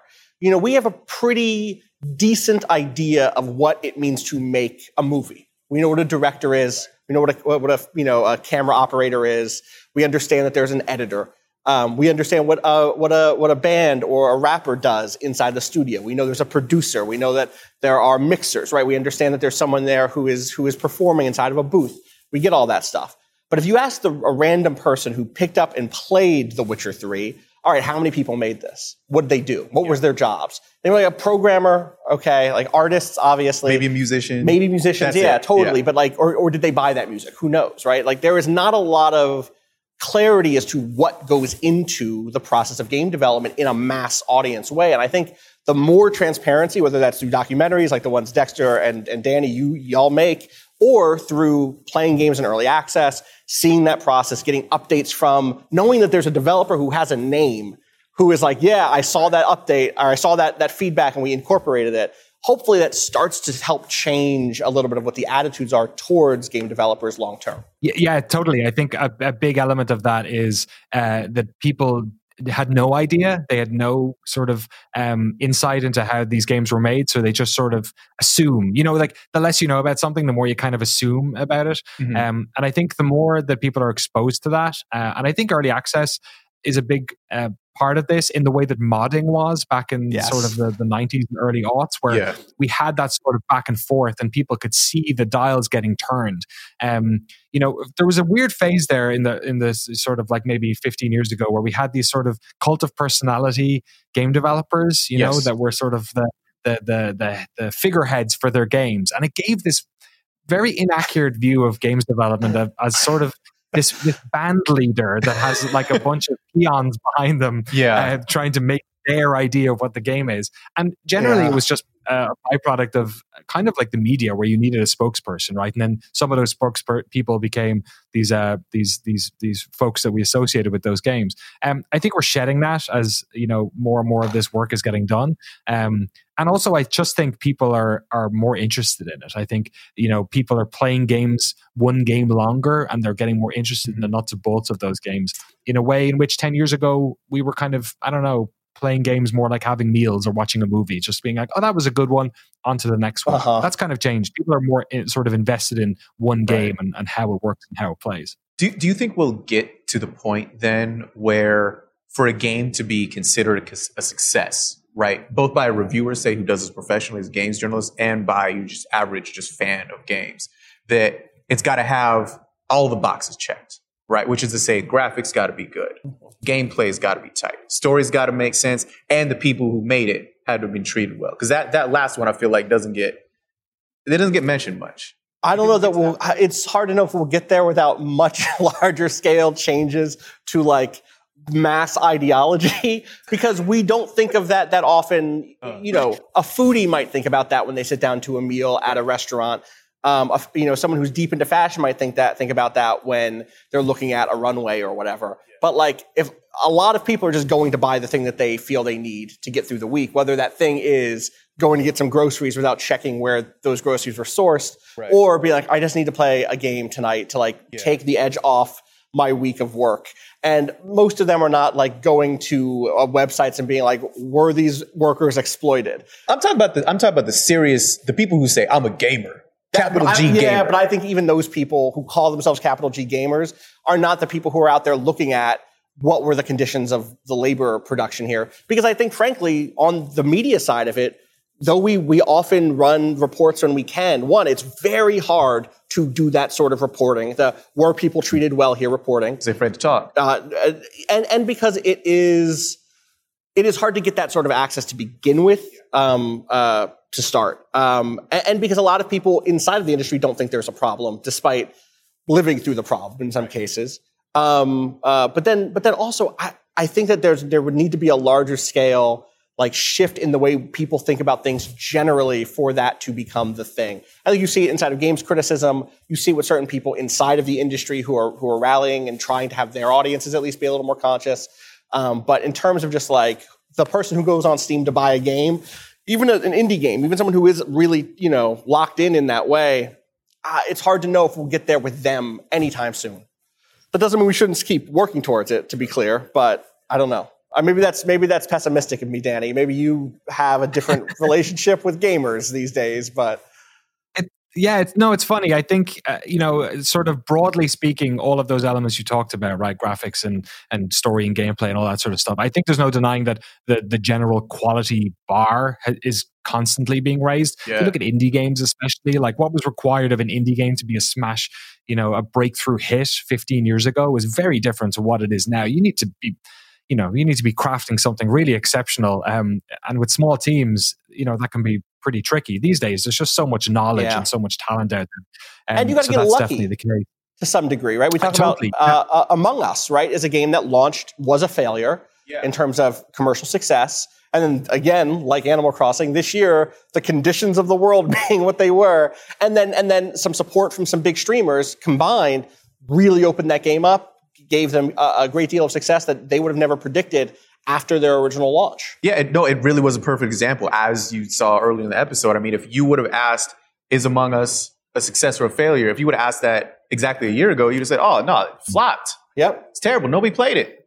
What game? I don't know. What? Among what? Among who? Among who? You mean Last of Us? Yeah, exactly. Totally. Yeah, you have no idea what we're talking about. But then just a few months after that, it's just, oh, no, one of the biggest games out right now. Everybody's playing this game.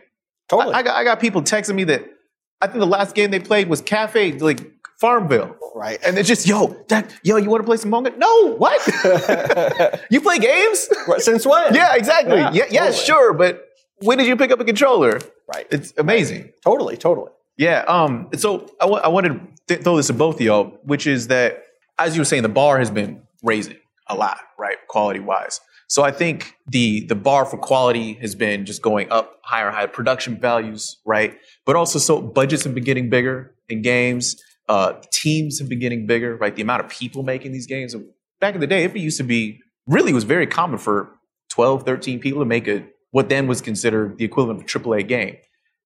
With the budgets and the staff sizes and all of this ballooning, do you think we've lost anything in that process? I think it depends sort of, I think results vary depending on the type of game that's getting made.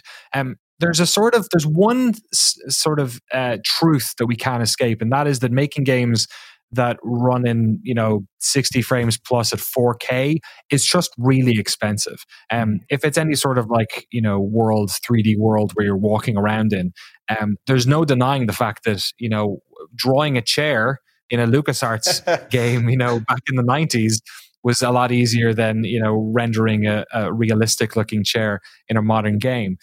So for that, you're just seeing a lot of extra hands being required on projects, be it for art, be it for animation, a lot of things like that.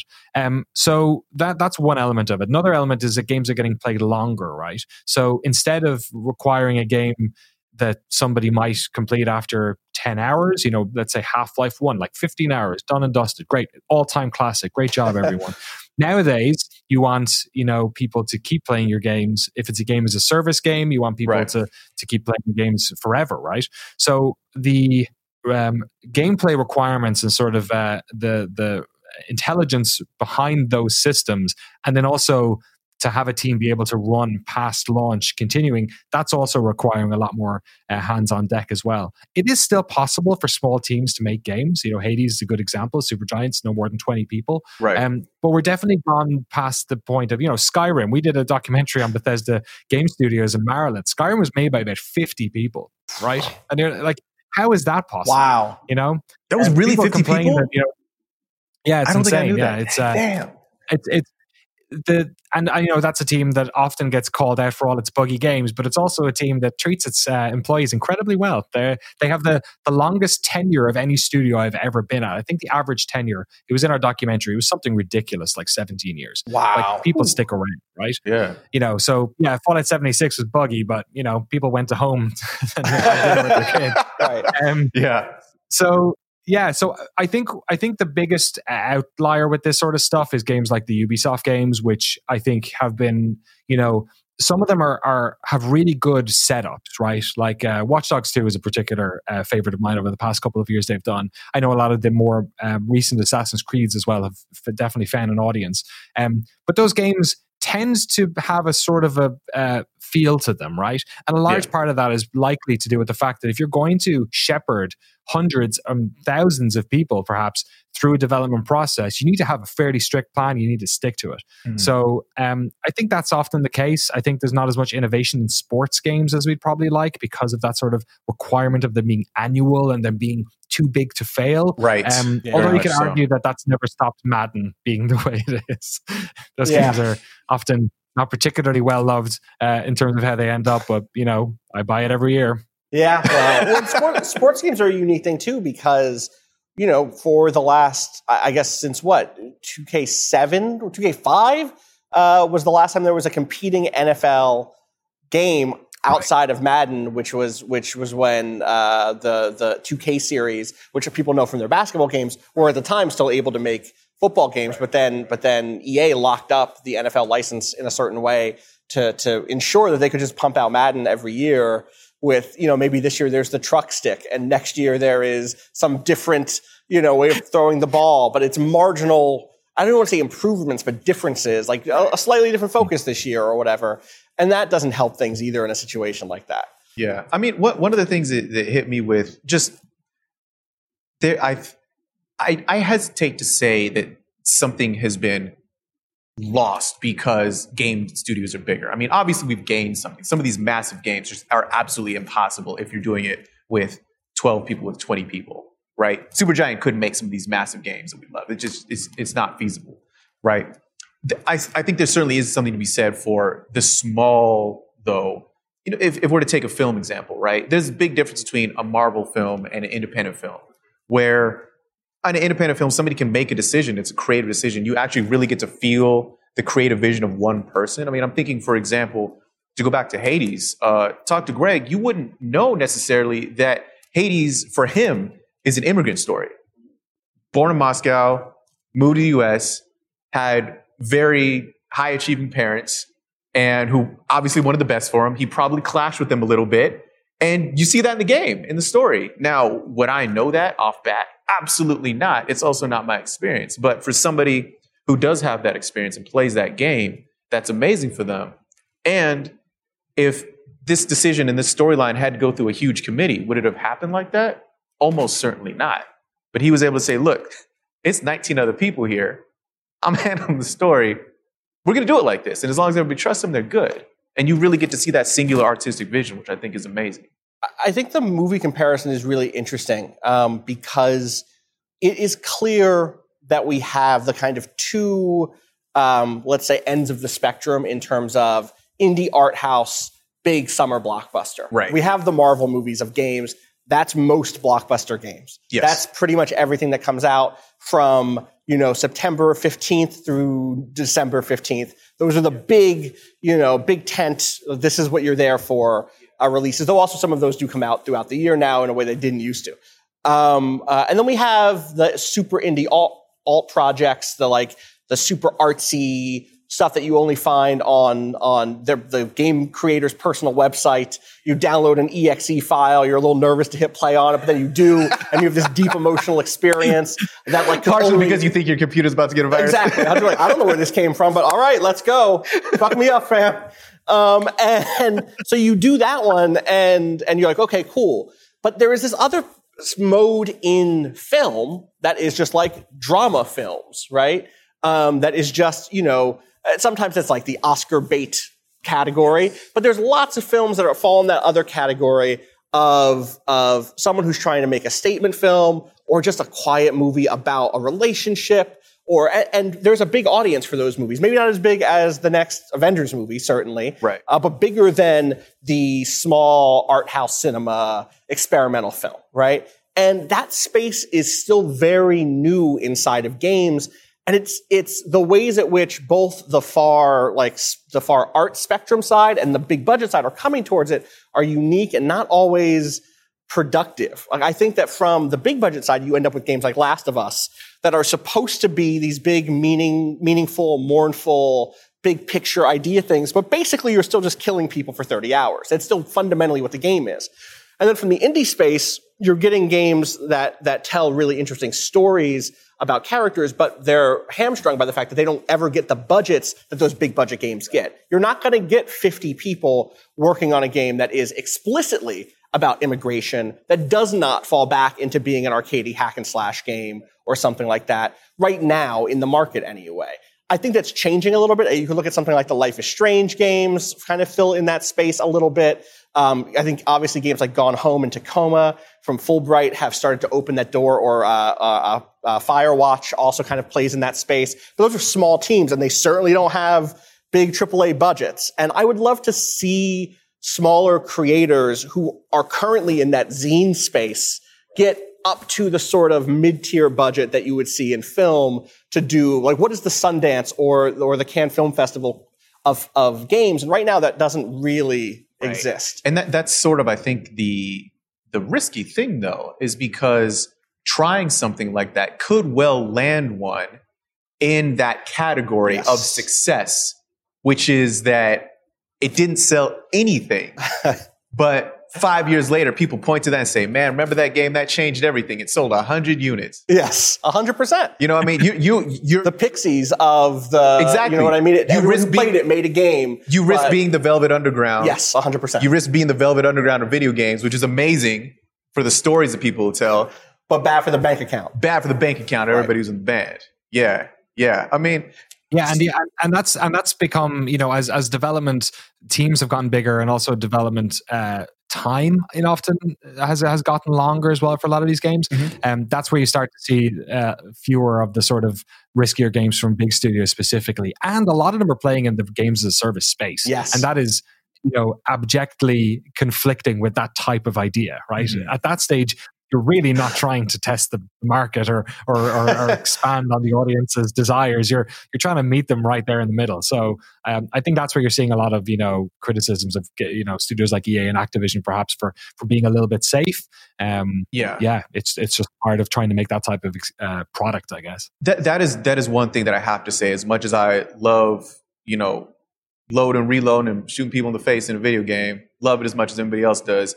One thing that has definitely started to bother me, just within the last few years, I think has really started kind of great for me, is that a lot of big budget games are, okay, so the guy with the gun, what's his motivation for shooting everybody? Right. That's the starting point. And it starts there and it builds starts there. It's okay, totally. So the guy with the gun, right? Okay, so why is he shooting people? It's not, is it a guy? Is it a guy? It's not that. Do they have a gun? It's where are they? It's okay. The guy with the gun. Why is he shooting? Why is he shooting? Yeah. So what kind of past does he have that makes him shoot people? Yes. And it feels like we're at that stage still, and it's incredibly frustrating because I would love to play a few games like that. I don't want to play 20. Totally. I don't want to play 50. I'd like to play a few games like that. I'd love them to be great because those are fun. But then I would like to play some other games, and that I feel like is in that space where the indie titles are, where they are taking them risks. And pushing things forward. But it's risky. It's super risky. I mean, this is the thing that we haven't said here. We talked about one way in which games have changed over the last decade in terms of the positives. Like, oh, wow, we get more games in that space. But we also just get more games, period. There was a time when something like Steam, which is the biggest PC game retailer, put out maybe a game a day, maybe two. Today, if you went on Steam right now and looked at how many games came out in the time we had this conversation, you would be surprised. And any game, but especially independent games, have to come out in that space and compete with them, with everything else that came out every week. And that's really hard to do, even if you do have something that is technically superb, where the team was treated well, where there's new original ideas, where things kind of have a cool look. Maybe they don't look like a huge AAA game, but they still have some sort of really sharp style. My backlog is huge. I buy so many games every year that I put 5 minutes into. I go, damn, that's good. I got to come back to this one day. But there's so much else to play that I don't do it. And that's me. This is my job. Right. Yeah. No, I mean, I think for a lot of people, and I've heard this from a few people, Greg at Supergiant was saying this, I think it possibly is the best time to be a fan of games right now. It's probably the best time in the history of gaming to be a fan of games because there's so much out there. And it's got to be really interesting to be a game developer because it's so much easier to make a game. The flip side of that is it's so much easier to make a game. Yes. Everybody's making games. Yeah. And I imagine it's so hard to not get just lost in the current of the flood that is Steam. I mean, you talk to indie games developers all the time. How are people feeling right now about launching games in 2021? Yeah, it's hard. It's we had that sort of inflection point a couple of years ago where some of those really good indie games came out and really sort of once digital distribution became more standardized, that's when the floodgates opened on that, right? Because suddenly they didn't require a large publisher to get them printed and put in your local GameStop, right? Mm-hmm. Once they could do that somewhat directly or through Steam or another marketplace, it really opened the floodgates. And then you had a bunch of really good games come out of that. And a lot of people, like for instance, Supergiant, were folks who left an established studio. A lot of them worked at EA, working on Command & Conquer games, and decided to make their own little indie game, and that was Bastion. And Bastion was a novel game that had a really interesting, story, and it had voiceover that interacted with you, and fantastic performance by Logan Cunningham, gorgeous art by Gen Z, and really cool music by Darren Korb. And it found an audience, right? But also it wasn't competing with a billion other games. Right. You can't make Bastion today and it be that type of success, right? People would say, oh, it's rote, or I've played a game like this before. So I think it's incredibly difficult these days just because getting any sort of mind share with the audience is very tricky. And we've seen it with a game like Among Us, where you make a game that is ostensibly a good game. People like playing it, but you need some sort of magic wand in the public to be waved. Mm-hmm. You can spend a lot on marketing, and that helps. It certainly helps games like, Cyberpunk, for instance, had a huge marketing push, and that probably contributed a lot to the amount of units it sold in its first couple of weeks. But without that, you're sort of, you're you're throwing your lot in the air and seeing where the wind takes it, and it's very, very tricky these days. Do you think Supergiant could have had the success if they started this year rather than years ago as an indie studio? So there's a thing about that studio in that they have a lot of institutional knowledge. It's a small team, but it's the type of studio you walk into and you're like, oh, I'm the dumbest person in this room. They're very smart, capable people, emotionally intelligent as well as proficient in their craft. So, were they that 10 years ago, those same people? Perhaps not to the level they are now, I imagine. But I don't know. I think the reason I think Supergiant Games sort of tend to stick out is that they are aggressively making games that they want to make. They're making games that are within their ability scope. Transistor is very much a reaction to Bastion, and Pyre is very much a reaction to Transistor, and Hades the same, right? They're all built on each other's sort of, the types of games they wanted to make, and then coming off that album. That's why Pyre is the difficult third album. It's the weirdest one. It's because so that's good, what they needed to make. Deeply underrated. Totally. If you were to ask Supergiant fans, Pyre fans are the most fervent of them all, right? Pyre's a really good Okami or Shenmue reference, right? Yes. It didn't sell, but people love it to bits, the ones who played it. So I don't know. I think it would be more difficult for them to, stick their heads above the rest of the crowd in 2021 than it was for them, a decade ago. Got you. I mean, it was you mentioned Among Us a second ago. It was cool talking to Marcus and Innislav about Among Us. Has the success of Among Us changed the way you look at things at all in games now? I feel like it more confirmed biases in some ways. How so? Well, in the sense of kind of what we've spoken about a little bit before, that success doesn't just come from the game itself is good. It comes from right place, right time. It comes from partnerships. I think about a game that is similar in ways you might not think from a few years ago is Rocket League, a game that blew up on PSN because it was part of a thing called PlayStation Plus for the PS4 that if you were a subscriber, you just got that game as part of your weekly or your monthly subscription. And so suddenly there's this influx of people who all played it and played it together and loved it because the basic concept just felt so good, or the controls felt so good to just drive that car around. I guess for people who don't know, Rocket League is like soccer, but with cars. And they had tried that game years before with another different game and not found success. But this time, right place, right time, right platform, good partnership. Suddenly, people are willing to pick it up and play it for free. In quarantine, I believe was Among Us free, or it still is free, right? I think you got to pay for it on Switch. Maybe but I think otherwise, but otherwise it's free. That's the right place, right time for a game like Among Us to find an audience. And so for me, that sort of confirmed that bias. Well, I guess, it's in some ways what it does is it's a reminder that your first blush encounter with a game might not be seeing it in the right place or right time. Maybe there's another condition or another context in which it would really hit with you, whereas here it didn't. Right. The other half of that stuff with the Innersloth team, the Among Us team, is it was cool to see a team come out of the history that they did. Supergiant comes out of places like EA, or Greg Kasavin has a history even before EA being in the game's press. The people who made Among Us were on sites like Newgrounds.com making Flash games and animations. And you can feel it. You can feel it in that game. It feels like a Flash game. The Newgrounds vibes are heavy. 100%, which is good. I'm glad to see that history, that lineage represented in one of the biggest games of 2020. Yeah. Yeah. I mean, and to flip it a little bit, to go back to failure conversation. So the World Video Game Hall of Fame has this pretty interesting approach to successful games that made history, right? What if we were to flip that? What if we were to say the Hall of Fame of failures? If you were to nominate something for the Hall of Fame of video game failures, what would go in there? What's top of mind for you? The Sega Dreamcast. My favorite console of all time. Woo! Right? So my favorite console of all time. Yeah. Barely made it a year. Yeah. Beautiful console. Beautiful console, incredible games, all the things we keep saying. Games that push the medium forward. Shenmue, Phantasy Star Jet Online, Jet Set Radio. Mm-hmm. Style, style and substance in so many games on that platform. Understood that internet connectivity was the next step. Had cool little VMUs. The memory cards had a screen on them. You play a game on them, you take them with you. That's before the iPhone. You could give it so much credit for so many cool things that it did. but a combination of when it came out, what the strategy was, what the bank was because of the failure of the Sega Saturn before that. All of that stuff contributed to one of the biggest failure stories in gaming history. It killed Sega out of the platform market. Sega used to make video game consoles. Now they make video games. That's a different scale. Do you know what I mean?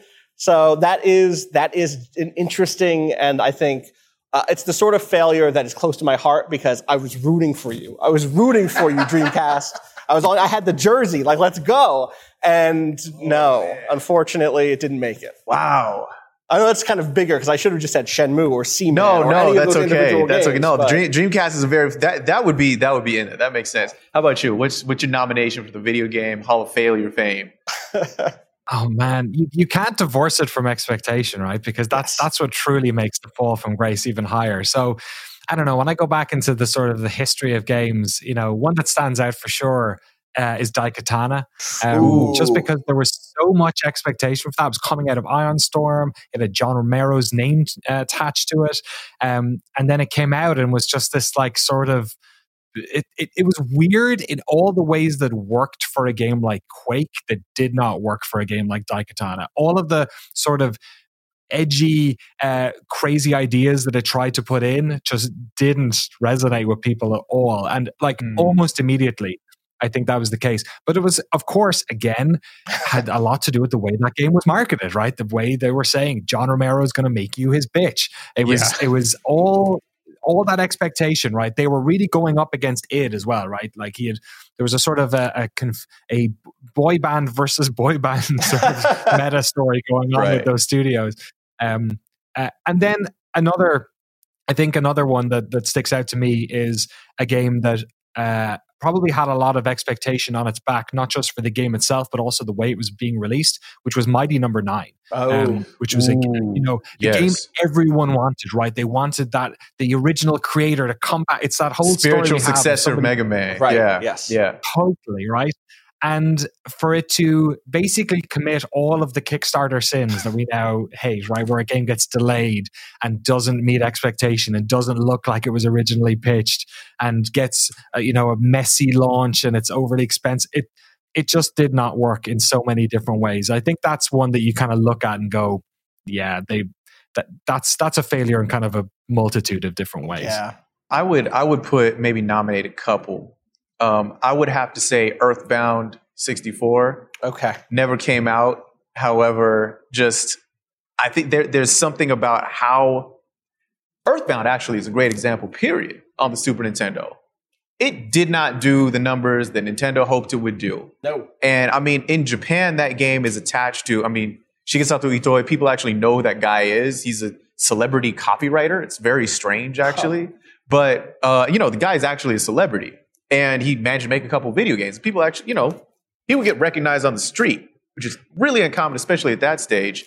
And just audiences outside of Japan just did not get it. Didn't sell. But it's one of those things where people who actually played it loved it. And then game ended up not coming out. And we've just never really, we got a Earthbound 3, came out on the Advance. That was cool. But people really wanted that, okay, what does Earthbound look like in full 3D when I can really immerse myself in it? Then I might have to say, it's sort of an obvious one, but I might have to say the Virtual Boy. Because I think Virtual Boy was really, it's in retrospect, and I think at the time, I think everybody knew it was a really bad idea. It was basically a Game Boy that you sat on a table. It looked like a 3D headset that you could strap to your head. But you couldn't. The ads always made it look like you could just wear it on your head. It made it look portable. And I think as a kid, I thought it would be. I think, oh, this is great. I'm going to buy it and I'm just going to play in the car. No. You had to sit it on a stand, peer into it. And it was basically just, those little LED flashing lights. It was like somebody flashing laser lights into your eyes the entire time. I think it recommended that you take a break every 20, 30 minutes or so. It was awful. And which kids love doing. Kids love to take breaks while playing video games. Exactly. 20 minutes. But it was basically a pseudo 3D Game Boy. It was all red and all black and these little LED laser light things. And there was no real games on it that were amazing. I think maybe the entire library is like 20 games. The thing got abandoned real quickly, but it was made by the dude who made Nintendo. Yokoi Gunpei, the OG. I mean, he invented the Game & Watch. He invented the Game Boy. All these amazing things, and then he makes this device, right? The Virtual Boy, and I think they knew at the time this just ain't it. Yeah, this ain't it. I think it speaks to, in the way maybe the best failures do, the heart of the company, the heart of the team that made it, which is Nintendo at their best. Sometimes Nintendo can be very conservative. They're not out here doing indie games or something like that, really, right? They're not out here doing really experimental works in narrative fiction or something. But what they do is take big shots at interesting devices. Yes. They think about the different ways games can fit into our lives and where they can kind of intercede and make new developments and fill gaps that maybe we didn't even know existed. And so that's why the DS succeeds so well. It's why the Wii succeeds so well. And now it's why the Switch has fit into people's lives so incredibly well. Something that I think people would have made fun of coming off of the Wii U. Like, oh, they already tried that touchscreen thing. It didn't work. Why are they going to really do that again? And it turns out, they did it again and they crushed it this time. At their heart, they are a toy company. And they're a toy company. I mean, that's where Gunpei Yokoi came from. He came out making toys. Before there were video games, he was making toys. And Nintendo at their heart is a toy company. And Yokoi made a toy that did not work out, but it definitely speaks to, this is when Nintendo is at its best. It's this quirky company out of Kyoto that just occasionally makes really weird stuff that happens to slap. And sometimes it slaps, and sometimes it falls. Yeah, right? You don't get the Switch without the Virtual Boy. I think you're right. Yeah. And that's an element of success and failure maybe that's worth touching upon, is that inherently, if you're trying to make something that's like out there and innovative and successful and new and ends up being great, there is more risk involved. And sometimes when you make that big swing, the strikeout just seems even worse. Yeah. And I think that's, that worked out for Nintendo in a way it did not work out for Sega. That is true. Yeah. Rest in peace to the but look at what Dreamcast. Sega is in an interesting situation now, right? Sega gets out of the console market, and then what happens in the last 10 years? They become a publisher and start really leaning into being a publisher by acquiring big studios like Creative Assembly and a number of other studios that were making the sorts of games that Sega themselves weren't making anymore. They buy a company like Atlas that puts out the Persona games, which are extremely well-loved JRPGs, the sort of game that Sega themselves were not really making anymore. Yeah. Again, they buy a company like the Creative Assembly who's making the Total War games, these strategy games. Sega's not making those games, but they recognize the quality and they say, okay, we're going to invest in that. We're going to give you the resources you need to make good stuff and go from there. So, Danny, you make these really fascinating, long, in-depth documentaries of the process of making games, right? And this makes me think of, say, Apocalypse Now, right? Absolute classic, well regarded by anybody who's seen it. But there's also a documentary about it, which reveals just how much of a disaster that project does, right? Have you seen anything like that where there's just a game that is, oh my gosh, this is amazing. And then you look behind the scenes, just, oh man, y'all should really know about what it was like for the people making this. Have you seen that? Have you made anything like that? Well, that's the interesting thing about failures, especially failures that turn successful, is that there's often a sort of self-filtering process, right? Like the studios that want us to talk to them are generally the ones that have got something good to say, even if it was bad at a certain point, like our Final Fantasy XIV documentary, for instance, or Rocket League we did as well. We talked all about supersonic, acrobatic, rocket-powered battle cars, which was the original version of that game. Rocket League, I think, worked better on for consumers. Generally they're pretty upbeat stories, right? To be there in the moment, like that's why Heart of Darkness is such a good documentary, right? Or the making of Fitzcarraldo, right? One of my absolute favorites, is because people were there in the moment recording, and that's what we basically set ourselves up to do at Hades. Unfortunately, Supergiant are really good at making games and also don't fight with each other very much. So the only instance we've really had of that is either retrospectively looking back, or in the case of Hades, the sort of the big curveball that happened was COVID-19. Obviously, it's affected everyone in the world in some way, so it's not unique to them. But certainly what happened to them, and there was a bunch of other fallout that happened, like their studio got broken into during that. We have all the footage of all that happening and what got stolen, like all that type of thing. That's about as close as we got, because we were for once on the ground over an extended period of time. Right.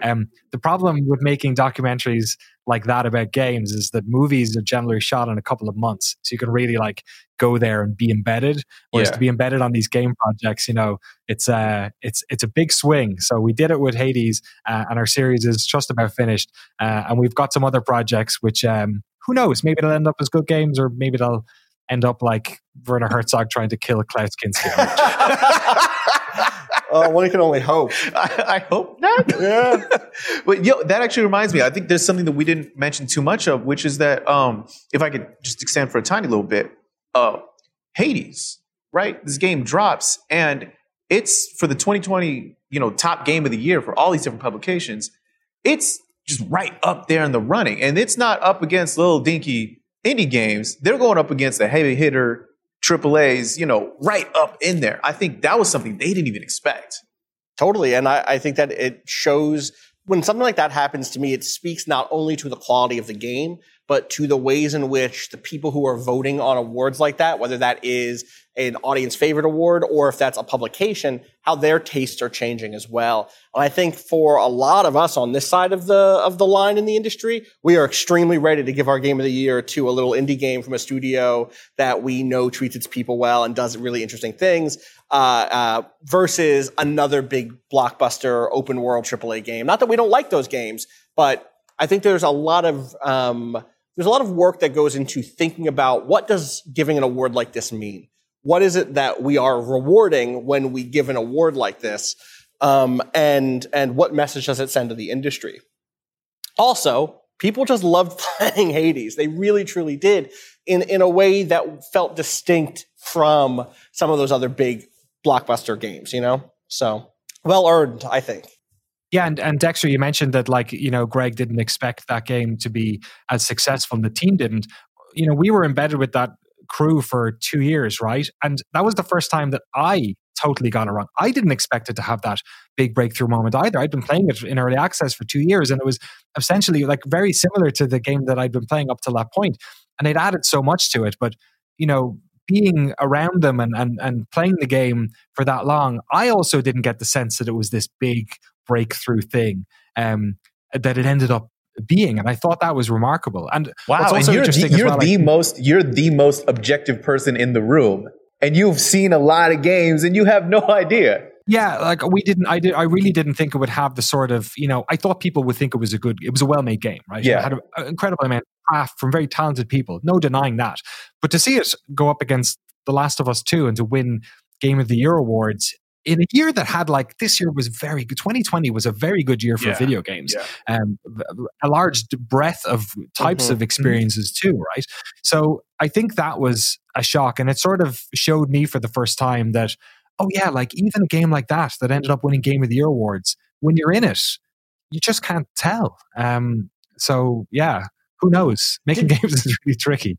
Did you get the sense that they understood they were making a game that to some degree was closing a gap between the sort of game it was, which is, for people who don't know, Hades is this kind of high intensity, action-driven game where you die a lot and have to start over, and the kind of dungeon you're going through changes every time you play, and you're getting different abilities every time you play, which is a game that we call roguelike, or a roguelike-like, or a roguelite sometimes. And then on the other hand of it, very story-driven, characterful, a little sexy, a little bit interested in character relationships and romance, a little melancholy at places, the sort of story-driven stuff that we traditionally see from something like a JRPG, an adventure game, a visual novel. Did they understand that they were closing the gap and maybe were going to be able to hit a different audience that felt left out of the roguelike boom?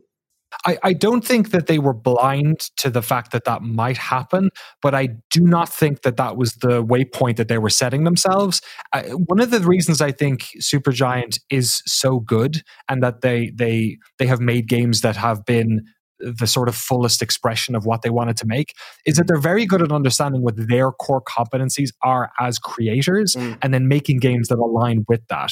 I think, there's a big thing to be said for, most of the sort of the core group of that team has stake in the company. They want to work there for a long time. They want to enjoy the art that they make. And so they don't, sort of chase trends that way or maybe target holes in the market. I'm sure there's an element of that and they're not ignorant to it. You know what I mean? But no, I think what was going on is that they wanted to make a game that was a bit more replayable, basically extended the life, because the tragedy of many other games is that once you're done with them, you're kind of done with them, right? Like, right. Replaying a game like Transistor or Bastion is just kind of like replaying it the first time. So I think that they were trying to make an experience that was a little bit longer, and they just have really great artists that are able to make these fantastical worlds. They have a very strong writing lead in Greg Kasavin, who's able to add that flavor to the game. Like, look at a game like Pyre, the amount of text in Pyre, right? The amount of voice acting they have. They've now cut their teeth at doing voice acting in all of these games. They have, a suite of people that can come in and help them do that sort of stuff. And Darren's an incredible audio engineer. So I think it was more that they just understand where their core competencies are, where their strengths are, and they aligned that with a game that they thought they wanted to make. And of course, it ends up being, the best version of that game that they could have made, because that's just sort of the way they go about making stuff. I mean, I think we've hit a lot of stuff. Is there anything you feel like we should jump into? We should touch on? Making games is hard. Making games is really difficult. Yeah, it's hard for big teams. It's hard for small teams. It's hard if you're trying to innovate. It's hard if you're just trying to toe the line. And we get to sit on this side of the situation and read the tea leaves and see what worked and what didn't work. But often when you're in the fog of creating something, it's truly difficult to decipher whether what you're making is exceptional or just bound to bomb. And the thing about games in 2021 is that we're all on the front row these days. We all get to watch, and whether or not that ends up as success or failure, it was anyone's guess. Definitely, my final thing here is, like, if you hear us talking about what game development is, you watch this episode, you see what happens at Supergiant or Inner Sloth, you hear some kind of legends of game development talking about their experience earlier in the episode. Go do it. There are tutorials online right now, free tool sets to pick up and try to learn how to do something, because there's never been a better time to both play games but also learn how to make them. There's so many free resources online for just like dipping your toe in the water, and nothing will teach you as much about that as trying to make some little thing. Seriously, even if it's just a text-based adventure thing, whether it's that or like a very simple dungeon crawl, like there's all sorts of things you could just tinker with to get a slightly better understanding of what goes into making a game. And it's worth doing it if you have even the smallest inkling of wanting to do it, do it. I mean, honestly, yeah, you're totally right. Because really, you could be watching this once this episode ends. Once this is over, state of the end. Once this is over, you could get off. You can get on YouTube. You can look at some tutorials, download some free software, and you could have a game made maybe before you go to bed. It will be very simple. It's very simple, right? But you could do that. You can do it. You can absolutely do that, which is amazing. And I do hope that with that knowledge, and with the knowledge of hopefully in this episode getting to peek a little bit behind the curtain, see what it's like, looking both at the failures and successes, that people do bring, shall I say, a little bit more compassion to it. Because as you're saying, this game development stuff is hard. You don't know what went into it. You don't know what the conditions are. They don't know whether it's going to come out well or not all the time, right? And the kind of constant stream of learn to do your job, can't you code, all this stuff. It's just, come on, man. Everybody's out here. We're really trying to create some kind of art form, something that will speak to people. And I do hope that as we move forward, right, with more understanding of how this all works, with the effort that it takes to put these things together, and just the absolute who knows what the hell's going on, luck that goes into so much of this, that people will bring a little more compassion to it and say, okay, look, they probably did their best. And let's give it a shot. Let's play it. Maybe I just don't get it. And maybe this is another Shenmue and I just don't understand, and it's my fault for not playing this game in the right way. That's where I'm going to end it. But anyway, I think we're good. So, all right. There we go. Anyway, yes. So I'm afraid that is all the time we got for this time. We could definitely go much more on this. But yeah, Austin, Danny, thanks so much for hanging out. Thanks for having us. Pleasure. Thank you. Absolutely. And you, thanks for tuning in again. And definitely come back next time because there's way more to come on Reset, the unauthorized guide to video games. See you next time.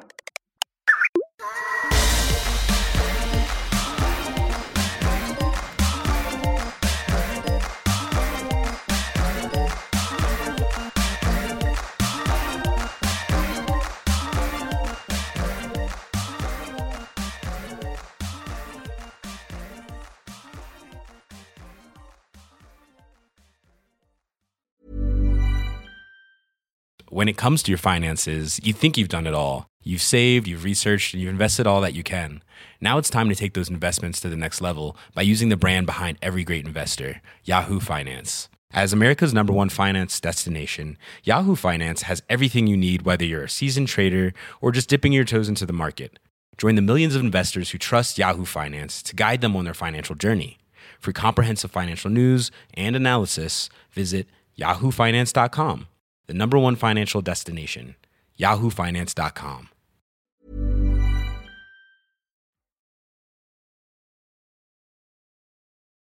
Well, now there's a dog, but Hey, is that a standard poodle? that is a standard poodle. Yes, it All is. right. It is a blue poodle. we So go. she's still very black right now, but she's starting to get that little dishwater ringlets coming in. So every day she looks a little different. Nice. I had a very similar dog when I was a kid. Cool dogs. They're great. Um, I mean, she's stubborn as hell and kind of an asshole, but she's great. yeah. Yeah, I think in general. Sorry, Rob. Your particularly in dog is on the Yeah. table in the Hey, baby. background. Sit. Perfect. All right. Well, that's okay. All right. There she is. I can angle it away. She's just like she is gonna be a poodle for now. There you go. All right, Go there for we it. go. Perfect.